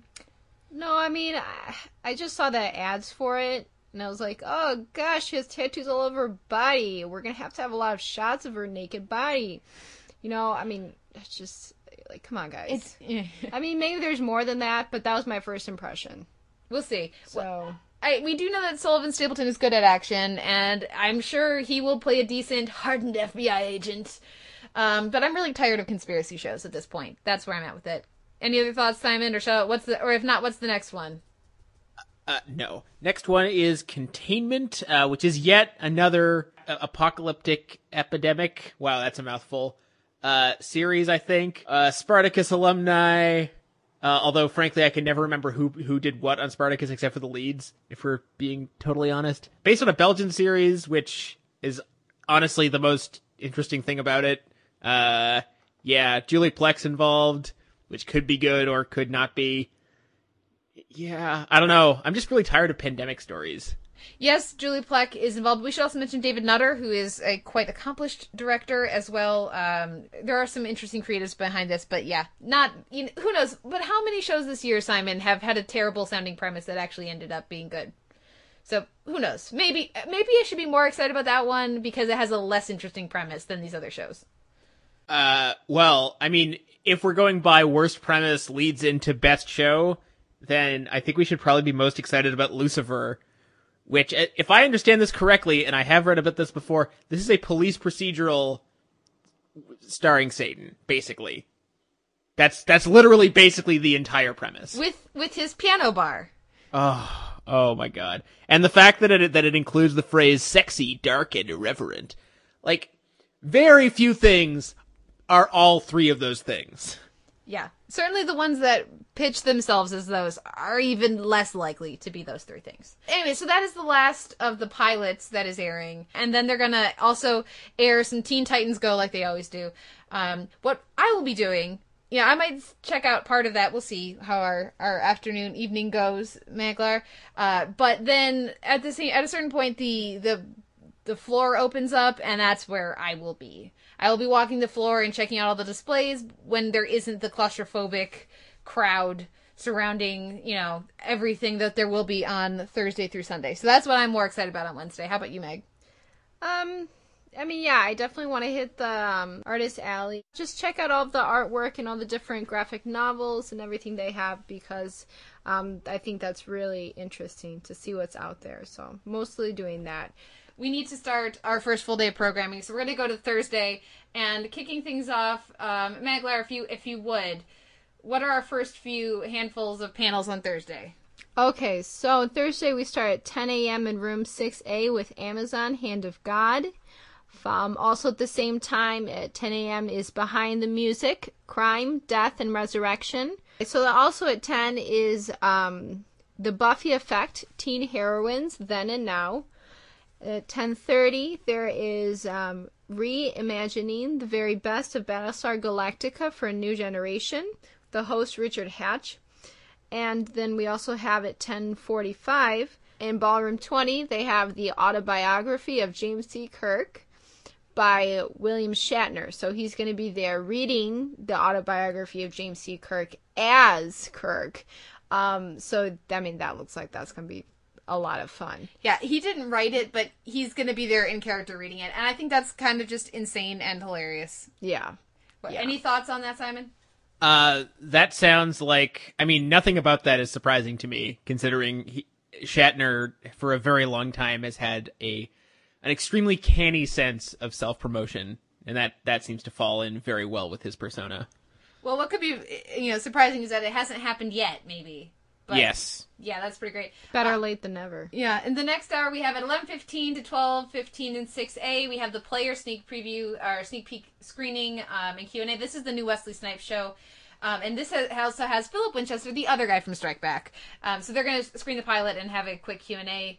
Then in 11:30 to 12:30 in 24 ABC, they have Taming the Web, the nuts and bolts of web series creation. So they're going to have some people who create and star in web series to talk about how that goes. 12 to 1 in 7AB, Robert Kirkman's Skybound Comics. And then at 12 to 3:30 in Ballroom 20, CBS is taking over. So they have this massive block of programming where they're going to bring people in from Extant, Limitless, Scorpion, Under the Dome, and Zoo. Oh, Zoo. We'll talk about, we already talked about Zoo. But Zoo. Yeah, so people who will be there, Halle Berry, Jeffrey Dean Morgan, they're going to have James Wolk and Billy Burke, Mark Helgenberger, Mike Vogel, Dean Norris. They're going to have a bunch of people there for all these different shows. Kat McPhee, I'm sure, with the newfound success of Smash going to Broadway, I'm sure everybody will have many questions for Kat McPhee. But yeah, they'll have one after another, these different CBS properties, in Ballroom 20 for 3.5 hours. I'm not very interested in those, so I plan on taking a rain check. I'm much more interested in 12:30 to 1:30, Room 6A, Return to Gravity Falls. Alex Hirsch is going to be there talking about the previous season and previewing, I'm sure, things to come from there. Simon, take us forward. What's happening in the 1 to 3 range? All right, 145 in 6A is The Last Ship, with Rona Mitra, Eric Dane, and Adam Baldwin. All right. Next up at 2 to 3 in Room 25 ABC, Nobody's Damsel, Writing for Tomorrow's Women. That sounds right up someone I know's alley. 2 to 3, The New TV Land at the Indigo Ballroom. Michael Ian Black will be there, as well as some others. Alison Brie. Oh yes, Alison Brie. I missed that somehow. 2:15 to 3:15 in Hall H, Doctor Who, BBC America's official panel with Peter Capaldi making his first ever appearance at Comic-Con. Jenna Coleman and Michelle Gomez will also be there along with your buddy Stephen Moffat. Next up in Room 4 at 2:30, Titan Comics, Assassin's Creed, Heroes, The Blacklist, and the creator-owned Hits of Tomorrow. 3 to 4 in Room 6A, Powers, which is on the PlayStation series, which somehow Kate and I have never discussed at all. It kind of came and went. Remember when that was going to be a huge thing? Anyway, 3 to 4, Room 5AB, Transformers, Robots in Disguise on the, I assume, cartoons. Yes, it's on the Cartoon Network cartoon series. 3:30 to 4:30, 24 ABC, the TV Animation Story Editors and Head Writers Panel. Then at 3:30 to 4:30, Room 6 BCF, Robert Kirkman's Skybed Entertainment. 3:45 to 4:45, Stephen Moffat again, with Sue Vertu and Rupert Graves to discuss Sherlock. And that's in Ballroom 20. Sorry, Ballroom 20, yes. 3:45 to 5:15, Con Man, the fan... Oh, right, yes, the Con Man movie that's being crowdfunded. I assume got funded in like 7 minutes. Alan Tudyk, Nathan Fillion, and a whole bunch of other people, which you may need to list. 4 to 5, Indigo Ballroom, Comedy Central's Moonbeam City, which apparently is yet another new original Comedy Central series. Oh, no, it's back. It was at Comic-Con last year. Wait, what? Yeah, I feel like this is one that people don't know about. Would you read the description? Because it's pretty entertaining. And I have never seen any of it, but I feel like I should have. Well, it's already got a great title. An absurdist retrofuturistic 80s cop extravaganza follows Dazzle Novak, voiced by Rob Lowe, a handsome, idiotic detective who commits more crimes than most criminals. His sexy, tyrannical chief, Pizzazz Miller, voiced by Elizabeth Banks, won't get off his back. His obnoxious rival, Rad Cunningham, voiced by Will Forte, will stop at nothing to destroy him. You get the idea. And yeah, I mean, it's one of those shows that I don't know if watching it will ever live up to just reading the character names for the first time, but I'm already glad it exists. 4 to 5 p.m., Room 5AB, Destination America's Ghost Asylum. 4 to 5 p.m. in Room 23 ABC, Star Trek. They're not really dead as long as we remember them. So obviously remembering Nimoy and I assume other people from the Star Trek universe who have departed. One more. 4:30 to 5:30, Room 24 ABC, Thunderbirds Are Go. It's a Thunderbirds panel. Yes, that is actually a show, Thunderbirds Are Go. So, yeah. It's got Richard Taylor will be there, one of the executive producers. Of course, people know his work from the Lord of the Rings and Hobbit films. And it's got the head writers from Teen Titans, which, as I know, has a lot of fans out there. So I have no interest in a Thunderbird show, but I'm sure there's someone at Comic-Con who will. Maggie, why don't you take over? What's next up in Ballroom 20?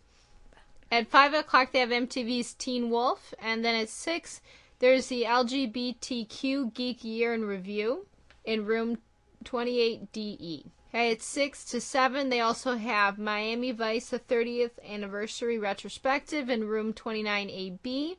6 to 7:30 in the Indigo Ballroom is Comedy Central, Drunk History and Another Period. Louder. At 6:45 to 7:45 in room 6A, there's Damien. And from 7 to 8 in room 7AB, Power Rangers, Dino Charge Unleashed, Behind the Suit. Before we move any further, though, I do feel like after we gave a bit of a hard time to Lucifer, I feel like we should mention the quick thing for Damien. This is from Glenn Mazzara, and it's about Damien from The Omen when he's grown up, unaware that he's the Antichrist. People just keep dying around him, and he figures out, as I'm guessing, a sexy late teen, early 20-something, that he's the Antichrist. But what if that were a comedy? That would be hilarious. Wouldn't that be fun? That could be fun. But see, that premise does not sound 1/100th as immediately awful as Lucifer. It's definitely not a good premise, but at least I can see a version that's good. Fair enough. Can you? Oh, what's up next, Meg? Right, from 7:15 to 8:15 in room 6BCF, Dark Matter. And that's the sci-fi show, not just, dark matter as a concept, which I could see you doing a panel at a Comic-Con. Yeah, of course. But that's the show. Yeah, I'm not. Then 7:30 to 8:30 in room 24 ABC, Robotech, The Next 30 Years. In room 7AB from 8 to 9 p.m., Cartoon... Oh, yes. Oh, yes. We know where Maggie's going to be. Let's slow it down. Cartoon Network, Adventure Time Royal Ball. And you went to this last year. Oh, I did go to this last year. It was a lot of fun. They screened the, Life Cycle. I forget the exact title. I might be Food Chain. The Food Chain. And also, they had Princess Day, right? Princess Day. So, a lot of fun, really good vibes, yes. Then 8 to 9 p.m. in room 28DE, Larry Nemechek's Trekland 2015 Losses, Rumors, and Birthdays Edition. Okay, and then 8 to 9 p.m. in room 25 ABC, The Psychology of Cult TV Shows Episode 2. Ooh, and that one will have Jane Espenson, so that's fun. 8:15 to 10 p.m., room 6DE, Dominion. And 8:30 to 10 p.m., room 6BCF, Dr. Horrible's Sing-Along Blog. Join the fun. Yes, that's a sing-along. They, in the style of Rocky Horror, they encourage noise and humor and other such things. And apparently they're going to have costume contests and everything like they do at the Adventure Time Royal Ball. So, oh, yes. So let's look at Thursday then here. Let's pull up our charts that I made because I'm insane. And Maggie, would you like to go first? What is your, assuming the ability to teleport between rooms and not have to wait in line, how would you structure your Thursday? Just gonna say, if you are going, don't assume that power, because it's just gonna be frustrating. But if we are to get in that headspace, I'd go to the autobiography of James T. Kirk, because it just sounds like, if anything, just to see him do that voice, man, sounds like that'd be a lot of fun.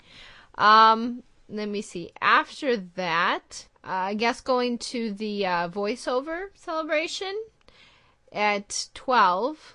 Then I think it would be interesting to go to the Star Trek. They're not really dead as long as we remember them, in light of Nimoy, but, the other cast and just the impact that it has. I'm not a real big original Star Trek follower. I like more TNG, but still that sounds like that would be really interesting. The next after that, of course, The Most Dangerous Women in Comic-Con, The Good, the Bad, and the Deadly. And after that, of course, I'd like to go to the Adventure Time Card Wars dramatic reading at the Horton Grand.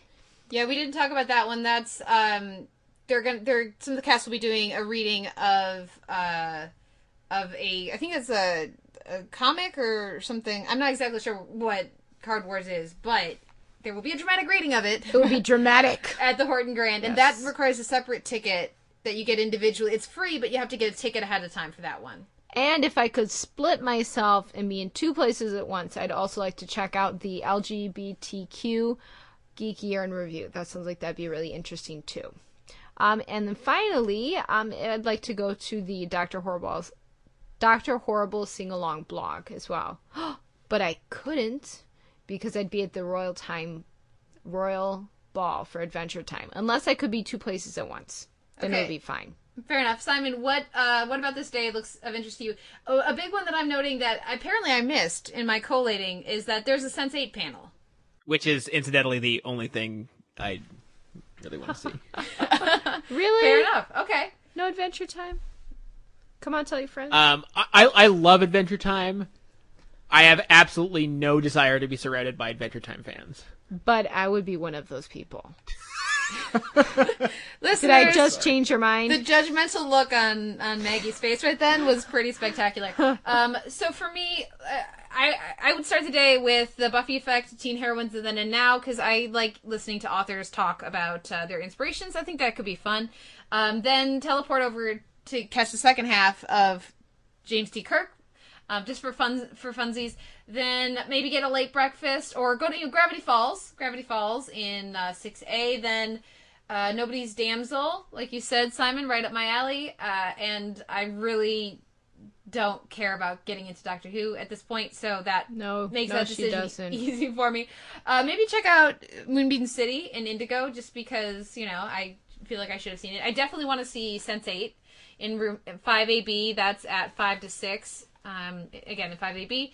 Then LGBTQ Geek Year in Review, and I would wrap things up with Maggie at the Adventure Time Royal Ball, except that I'll be at the meetup with the Battleship Pretension, Criterion Cast, and Warner Archive guys, 8 to 10 at the Bootlegger instead. So I don't know. She wants me to go to at least part of it. She's working the puppy dog eyes, but that's where I'm planning to be. Okay. That takes us then to Friday, and I guess I'll kick things off.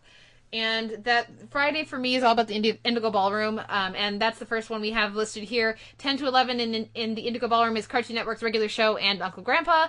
Also at 10 and 11 in Ballroom 20, Inside the Big Bang Theory Writers' Room. They had that panel last year, and they're back this year. 10 to 11, similarly, at Room 25 ABC, Nickelodeon Dark Horse Comics, Avatar The Last Airbender, and The Legend of Korra. I know some Comic-Con fans will be very excited about that. And they're going to have Mike DiMartino and Brian, I never know how to say his name, Kaniesco? ? Anyways, also at 10 to 11, Behind the Music, Sci-Fi Thrills and Chills. 10:30 to 11:30, we have Edgar Rice Burroughs' Worlds of Adventure. Sorry, Behind the Music was 23 ABC, and this Edgar Rice Burroughs' Worlds of Adventure is in room 8. Then 10:30 to 11:30, My Little Pony in room 6A. I feel like that would be funsies just because of the bronies. 10:30 to 11:30, room 24 ABC, Writing for TV, From First Draft to Getting Staffed.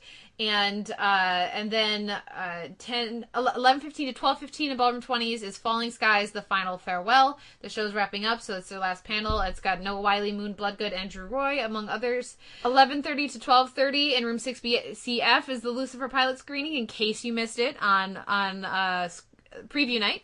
Or you could see it twice. Or in case you want to see it again.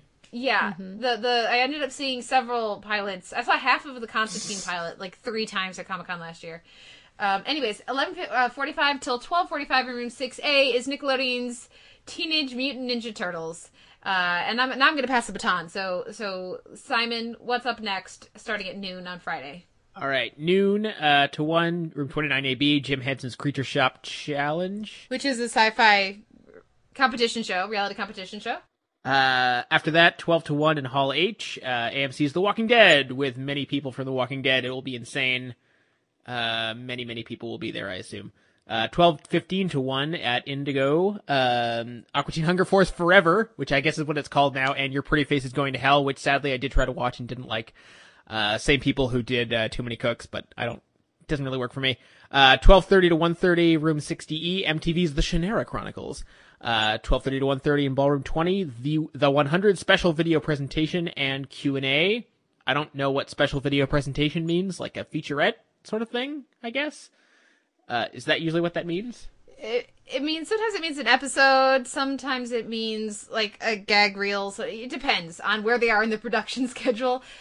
Usually, if it's a fall show, they will have like just started filming, so they might have like an action scene from the premiere that they can show. It depends. That just means they won't necessarily show a full episode. Okay, let's get through a few more. 1 to 2 in room 29AB, from novel to comic to film, turning books into other forms of pop culture. 1 to 2 in room 6A, Teen Titans Go, video presentation once more, if you missed it the first time on night 1.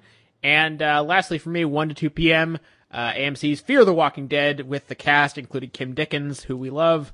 And so yeah, I guess if you're super stoked for that, go to that. Yeah. I'm convinced. Yeah. All right. 1:15 to 2 in the Indigo Ballroom, Adult Swim. 1:45 to 2:45 in Ballroom 20, Minority Report. 2:15 to 3 p.m. Indigo Ballroom. They're going to have Adult Swim, Mike Tyson Mysteries. 2:15 to 3:15 in Room 6A, Amazon, The Man in the High Castle. 2:30 to 3:30 in Hall H. Oh man, Game of Thrones panel and Q&A session. I bet you have some questions you'd like to ask. They don't want my questions. They don't want her questions. Yeah. 2:30 to 3:30 in room 24 ABC is Lost in Space 50th anniversary. From 3 to 4 in room 23 ABC, Viz Media Ultraman, with, it's apparently the first international appearance of the creators, or two of the people involved with Ultraman. 3 to 4:15, Marvel Television presents. This is the Agents of S.H.I.E.L.D. and Agent Carter panel that they're doing with Jeff Loeb. 3:15 to 4 in in Indigo is the Adult Swim Robot Chicken panel, which will have the creators there. 3:30 to 4:30 in room 6A is History's Vikings. They usually have some cool stuff. Last year they had the Viking ship and everything. It was pretty cool. 4 to 5 in Indigo is Bob's Burgers, with a bunch of the voice cast as well as some of the executive producers. 4 to 5 in Hall H, Entertainment Weekly, Brave New Warriors. So they are going to have Zach Levi, Sam Hagen, Jordan Gavaris, Kevin Duran, Rob Kaczynski, and Michael Cudlitz. So a lot of people we really like at that panel. 4:15 to 5:15 in 6DE is DC Entertainment, From Page to Screen. 4:30 to 5:30 in 5AB is the MTV's Scream panel. Also at 4:30 to 5:30 in Ballroom 20, the Originals special video presentation and Q&A. Also at 4:30 to 5:30 in Room 6 BCF, Colony, the USA Network series from Carlton Cuse. They'll have Josh Holloway and Sarah Wayne Callies there, as well as some others. 4:45 to 5:45 in 5AB is Sense8. Oh, I put it on the wrong day. That's why. So my bad. That's on Friday, not Thursday. That's with J. Michael Straczynski. 5 to 6 in Indigo is Archer, and that's going to have the voice cast for that. And also at 5 to 6 is ASIFA, Hollywood and the State of the Industry. And 5 to 6 in 25 ABC, Science Fiction That Will Change Your Life. And this is going to have some interesting panelists as well, including Jane Espenson and Javier Grillo-Marçuach, who we, really enjoy. 5:45 to 6:45, Ballroom 20 has the iZombie special video presentation and Q&A with Rose McIver, Rob Thomas, and Diane Ruggiero Wright. 5:45 to 6:45 in 6 BCF. And seriously, Comic-Con, stop doing this. It needs to be in Ballroom 20. This is Orphan Black, with Maslany, Jordan Gavaris, Maria Doyle Kennedy, Dylan Bruce, Christian Brune, Ari Millen. It's going to be insane. They're going to cut off the line at least an hour ahead of time. This needs to be in Ballroom 20, and it's crazy talk that it's not. Anyways, that's Orphan Black. What are our last few panels here, Simon? Wait, iZombie is happening at the same time in the bigger room? Yes. This seems wrong. Yes, it does. Because it is. Anyway, 7 to 8, Room 23 ABC, Hollywood Sci-Fi Museum, and Star Trek Bridge Restoration, which you'll know if you want to go to that. 8 to 9, Room 7 AB, Cartoon Network's Clarence and Friends Pajama Party. Once again, you'll know if that's up your alley just by me saying that combination of words. 8 to 9 p.m., Room 29 AB, the Aquabats Super Show, What Happens Next? So that's the end of Saturday. That's the end of Friday. That's the end of Friday. Oh, Jesus. Okay. So Maggie, what looks good about Friday? I would start with Nickelodeon and Dark Horse Comics, Avatar: The Last Airbender, and The Legend of Korra. I had a lot of fun with that with my kids this year, so that would be cool to see. You should say you're a teacher. I teach second bilingual. I teach second grade bilingual, so my kids really got into comics this year, and I showed them Korra, and they really enjoyed it. We had fun, so I'd like to see that. Apart from that, the Cartoon Network Adventure Time and Steven Universe in the Indigo Ballroom. After that, I would like to see Jim Henson's Creature Shop Challenge. On the off chance that I could see some cool costuming and creatures, that'd be interesting. Then I'd like to see the Orphan Black BBC America official panel. That sounds like a lot of fun, and the cast will be there, so that's cool. Okay, Simon, how about you? Okay. I would definitely show up to heckle the Game of Thrones panel. I mean, if I'm going to be there, I got to at least try. I mean, it's mostly just stuff I would want to heckle, like the Lucifer screening and Game of Thrones. I like Game of Thrones, but I would still heckle them. Orphan Black. There to support or heckle? Oh, support. I would never heckle Orphan Black. I hate that. Archer and Orphan Black are at the same time, which doesn't seem legal.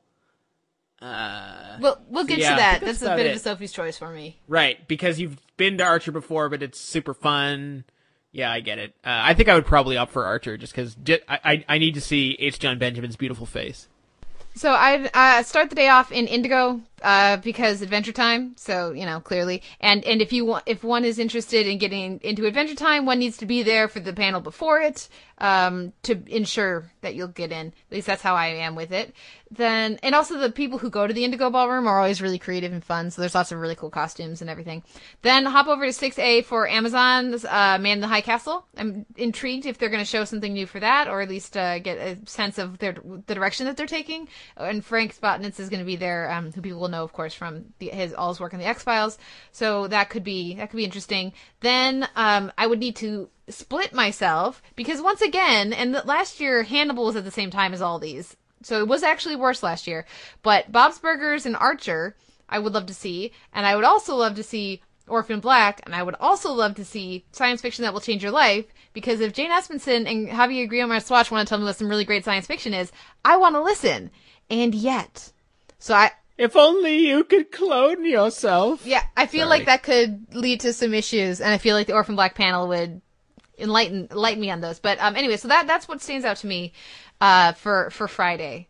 So let's take it to let's move on to Saturday, which is the biggest day at the fest, and there's a lot of TV. So this is gonna be a lightning round, listeners, through Saturday, and we're only gonna mention something besides the title and the location if it's particularly necessary. But so Maggie, what's happening on Saturday? From 10 to 11 a.m. in room 6A. Are you ready, kids? Nickelodeon's SpongeBob SquarePants speaks for itself. 10 to 11 in room 25 ABC. Avatar: The Last Airbender, Legend and Legacy. 10 to 11 room 7AB. My Book is a Movie/TV Show. Now what? 10 to 11 in the Indigo Ballroom, Last Man on Earth. 10 to 11, room 29AB, Land of the Lost Reunion. 10 to 10:45 in Ballroom 20, Once Upon a Time. 10:30 to 11:30 in room 5AB, Into the Badlands. 10:30 to 11:30, room 6 BCF, Marvel Animation Presents. 11 to 11:45, Ballroom 20, the TV Guide Magazine Fan Favorites. It's going to be moderated by senior writer Damian Holbrook, and we are going to see panelists including David Anders from iZombie, Yvette Nicole Brown from The Odd Couple. From Community. Okay. Wendy McLendon Covey from The Goldbergs, Norman Reedus from The Walking Dead, Eliza Taylor from The 100, Ming Na Wen from Marvel's Agents of S.H.I.E.L.D., and Maisie Williams from Game of Thrones. Okay, is it just me or did Eliza Taylor jump the queue a little bit? The people who like the 100 really like the 100. I know, but anyway. Sorry, I'm just excited that Wendy McLendon Covey is going to be at Comic-Con. That's pretty exciting for me. That is pretty cool. 11 to 12 in the Indigo Ballroom, Childhood's End. 11 to 12 in room 23 ABC, Today's Costume Designers. Oh, that sounds fun. 11:15 to 12:15, room 6A, Blind Spot, Pilot Screening and Q&A. 11:30 to 12:30, room 24 ABC, Inside the Writer's Room, The Pilot, Part 1. 11:30 to 12:30, room 5AB, Monster High Panel. Lightning round, lightninger now. 12 to 12:45, The Simpsons in Ballroom 20. 12 to 1, 12 Monkeys, the series at the Indigo Ballroom. 12 to 1, room 7AB, Sci-Fi Fantasy Family Feud. 12 to 1 at the San Diego Central Library, the 10th Annual All-Star Comic Book Podcaster Panel. 12 to 1, 23 ABC, Production Designer, Architect of Imagination. 12 to 1, room 29 AB, World Building, Telling Stories in Middle-earth, Shadow of Mordor, Federation Space, and That Galaxy Far, Far Away. Dear Lord. 12 to 1:30, Horton Grand, Colony, USA Network Series screening. By the way, sorry, any hesitancy on my part does not reflect the opinions of the Televerse. I should also mention. Thank you. 12:30 to 1:30, room 5AB, Sid and Marty Krofft, a look at the future, present, and past. 1 to 2 p.m. in the Indigo Ballroom, Nerdist Industries with Chris Hardwick. 1 to 2:30, room 6 BCF, Cartoon Voices 1. 1 to 2:45 in Ballroom 20, Seth MacFarlane. 2 to 3 p.m. At Horton Babylon with the cast of Babylon with the cast of Babylon 5. 2 to 3 p.m. at the library, Children of Tendu Live with Javier Grillo Marhuash. And Jose Molina also. And Jose Molina, my bad. 2 to 3 p.m. at the Indigo Ballroom, The Awesomes, a Hulu original. 2 to 3 p.m. at 29AB, The Return of Invader Zim. Sorry guys, it's a comic, not a TV series. 2:30, again, not reflecting. 2:30 to 3:30 p.m. Room 5AB, Wonder Over Yonder, The Galactic Domination Tour. 3 to 3:45 at Ballroom 20, Grimm Season 5 with the cast and crew. 3 to 4 p.m. at the Indigo Ballroom, Anything Goes with John Barrowman, starring John Barrowman. 3 to 4 p.m. at the library, Lost Podcast and Beyond. That's the Lost Podcast with Jay and Josh. All right. 3 to 4 p.m., Room 6A, The Muppet Show. That's the new Muppet Show, and presumably they'll also be talking about the old Muppet Show. 3 to 4 p.m., Room 60E, Outcast TV series. Once again, Robert Kirkman. It's the Robert Kirkman industry. Finally for me, 3:30 to 4:30, Room 5AB, Doctor Who Comics Panel, Year 2 crossover event, and new miniseries. At 3:45 to 4:30 in Hall H, we have the Entertainment Weekly Women Who Kick Ass panel, which is always great. And I never get to go because of when and where they put it, but that has Gal Gadot, Gwendolyn Christie, Haley Atwell, Kathy Bates, and other people as well. At 4 to 4:45 in Ballroom 20, we have the Stars Outlander panel, which is going to have the main cast and Ronald D. Moore and some other people. 4 to 5 in Room 9, Milestone 2.0, The Return of the Mac, which is about the Static Shock live-action digital series, apparently. 4 to 5:30 in Indigo, The Expanse. This is a new sci-fi show. 4:45 to 5:30 in Hall H, Dark Horse, An Afternoon with Joss Whedon. 5 to 5:45 in Ballroom 20, Hannibal, Savor the Hunt, which is the Hannibal Panable. Potentially the final Hannibal Panable tier. 5 to 6 in Room 9, Man of Action, Taking Comics from Print to Screen. 5 to 6 in Room 29AB, Spotlight on J. Michael Straczynski. 5:15 to 6:15, Room 6 BCF, Person of Interest. Then we have at 5:30 to 6:30, Room 24 ABC, Disney ABC, Reinvention, the writer, the director, the story. That seems like a pretty shameless attempt to just grab attention for Disney, but or whatever, that's fine. 5:30 to 6:30 p.m. in Room 6A, Salem, which is with a bunch of the cast. 5:30 to 6:30 in the Indigo Ballroom, Z Nation. 6 to 7, Room 9, Spotlight on Reginald Hudlin. 6 to 7, Room 14A, The Geek Shall Inherit, a look at the evolution of geek culture. 6 to 7 in Room 30, CDE, The Keys to Successful, Career-Changing Acting and Filmmaking in Today's New Entertainment Industry. 6:15 to 7:15 in 6 BCF, containment pilot screening and Q&A. 6:30 to 7:30 in 24 ABC, Inside the Writer's Room, the series, part 2. 6:30 to 7:30 in room 8, the Genrise Journey, from comic book to animated series. 6:45 to 7:45 in room 6A, the bold voice of contemporary horror film, Fantastic Fest, Beyond Fest, and Spectre Fest. 7 to 8:30 in the Horton Grand, the Nickelodeon's variety show featuring Breadwinners Live. 7:30 to 8:30 in room 6 BCF, An Hour with Adam Savage. 8 to 9 in room 25 ABC, Creepy and Eerie Unleashed. 8 to 9 in room 6DE, Rooster Teeth, Laser Team, and more. 8 to 9 in room 23 ABC, The Thrilling Adventure Hour, Evolved. 8 to 11 in Hall H, Warner Brothers Television and DC Entertainment screening block. Supergirl, Gotham, The Flash, DC's Legends of Tomorrow, and also Vixen. 9:15 to 10:15 in room 6DE, Scream Queens world premiere screening. So Maggie, what looks good about Saturday? Okay, as a nostalgic favorite, I'd like to start with SpongeBob because, you know, the reasons. After that, today's costume designers, because it sounds like it could be interesting. Following that, I'd like to see the return of Invader Zim. Yes, Simon, I would like to see that. Because it's a really fun comic, and this year my class read a lot of graphic novels, and I actually looked for that for Invader Zim, and it wasn't out yet, so it would be interesting to see that. Okay, following that, I'd like to see Entertainment Weekly, Women Who Kick Ass. Oh, of course, the most important thing, Hannibal, Savor the Hunt. Simon, how about you? Anything at all? I would definitely show up for the Last Man on Earth panel to be like, hey, that was a really great pilot you made. Did you consider making a good show after that? Boom! Boom! Boom! Literally exactly like that, and then run away. So as not to see the face that January Jones would make afterwards. Not walk, right? They would just, all of the shit would be heaped upon you. It would be funny, but you wouldn't necessarily want to hear it. I wouldn't necessarily make it out alive. Anyway, let's see. Outlander, I'd be kind of curious about. Hannibal, obviously. I think I'm good after that, pretty much.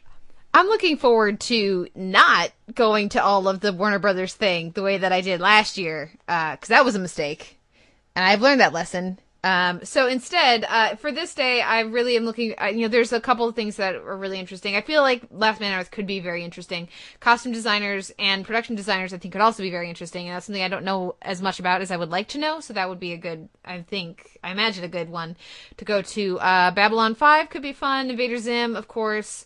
Then, Entertainment Weekly, Women Who Kick Ass. I would always love to get in for this. So, like, if anybody listening is there for something else and doesn't want to go to the Entertainment Weekly Women Who Kick Ass panel, like, message me or like tweet at me on Twitter, and come give me like your bathroom pass, and I'll sneak in and I can watch it, and you cannot have to deal with the feminism, and then I can give you the pass and you can go back in for the Joss Whedon thing while I magic my way into Hannibal. That could be awesome.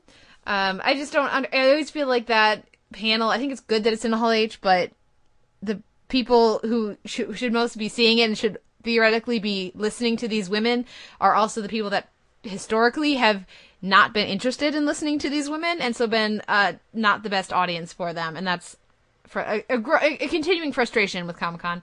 Anyways, for the rest of the day, I still have never been to Thrilling Adventure Hour. I feel like that would be a lot of fun. All right. Let us start Sunday then. 10 to 11 a.m., room 6 BCF, the last day of summer, TV Guide Magazine's Farewell to Phineas and Ferb. 10 to 11 a.m., Hall H, The Vampire Diaries, special video presentation and Q&A. 11:15 to 12:15 in Hall H, Supernatural, special video presentation and Q&A. 11:30 to 12:45, room 6A, Cartoon Voices 2. 12 to 1 p.m., room 29AB, Danger Mouse, new series, exclusive reveal.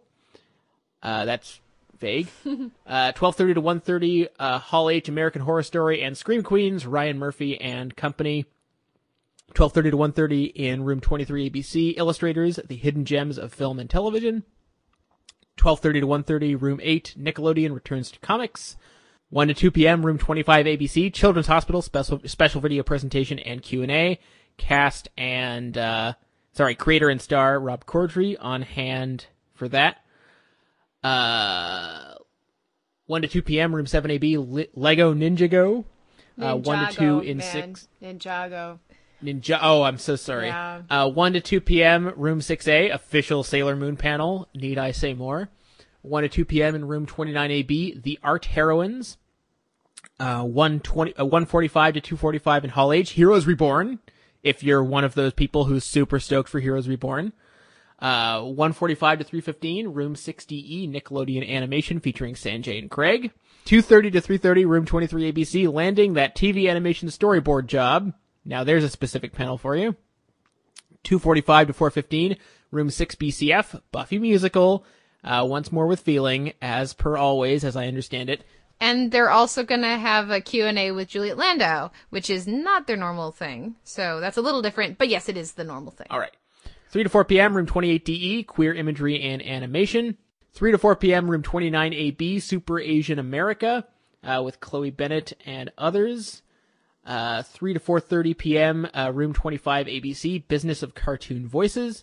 And finally, 3 to 4:30 p.m. in Hall H, FX TV Block, with Sex and Drugs and Rock and Roll, that's all one word, The Strain, and a sneak peek of The Bastard Executioner, which is the new show from Kurt Sutter, and I can already hear the bated breath and the extreme enthusiasm emanating from the other side of this Skype conversation. Okay, Maggie, build your Sunday. I'd like to start with Cartoon Voices 2 and maybe check out the Buffy musical. Apart from that, I'd see if there's any good education panels. Yeah, we've only been talking about the TV panels, but there's actually an insane number of, like, how to use geek culture and comics and TV and sci-fi and stuff in your education. There's like a lot of panels about that. So that I'm sure that'll be affecting Maggie's plans. Simon, anything at all for you here? Would you be able to hate watch the FX block or American Horror Story block? Oh, I mean, I would go to Children's Hospital and I would go to the FX block, but just to see if I could steal some of Dennis Leary's extra ego, because I know he's not using all of it. I feel like I could use a boost. Okay. I like the notion of going to the Phineas and Ferb panel. I feel like that could be a lot of fun. I feel like that's going to be a solid, good room. Then Cartoon Voices 2, perhaps, though I have been underwhelmed by that one in the past, I must say. Children's Hospital, of course, and then we didn't mention this one, but there's a Queer Imagery and Animation panel that could be interesting, and also Super Asian America could be interesting. But instead, I will be at Starship Smackdown, ending the fest with people arguing about which spaceship and captain pairing is the best, randomly selected. So that's how I like to round out my Comic-Con. So on the whole, anything you're noticing, Simon, about these Comic-Con things, it feels like it's, more and more taking over these giant blocks of networks just promoting all of their shows instead of being more individual, like, show creators promoting their shows. Yeah, I mean, I think that's just I would think it's a byproduct of just there's more of everything and they have to cram it in. Yeah, pretty much. Any other thoughts, Maglar, about Comic-Con this year, the things you're looking forward to? I just want to make sure that I plan it in a realistic way where I can get into things that I want to see and have enough time to move around, because when you set your sights on seeing all of these different panels and then you can't because of lines and everything, gets to be frustrating. So my goal is to plan it wisely and realistically so I can take advantage of the whole gamut and get into things I want to see, but also not try to run around or lose out on things because of lines. Yeah, and also I plan ahead with food and, actually take breaks and get enough sleep and that kind of thing. So you enjoy your time. Yeah. Yeah, I'm not sure. This is not a FOMO situation for me. Like, there's one or two things that I really want to see. Hannibal's one of them. But on the whole, it's just more about the experience in the weekend and hanging out with my sister and meeting some of our listeners, hopefully. So that's the overall TV preview for Comic-Con. It's insane. Thank you, Maggie, for joining us. And we'll check in next week with with Whitney McIntosh, who is also covering Comic-Con, the TV side of Comic-Con for Sound On Sight, with a wrap up of all the things that really stood out and what our experience was like. But that'll be coming next week. For now, that's more than enough. So we'll leave it there. Thank you all for listening. We'll be back next week with another episode of the Televerse.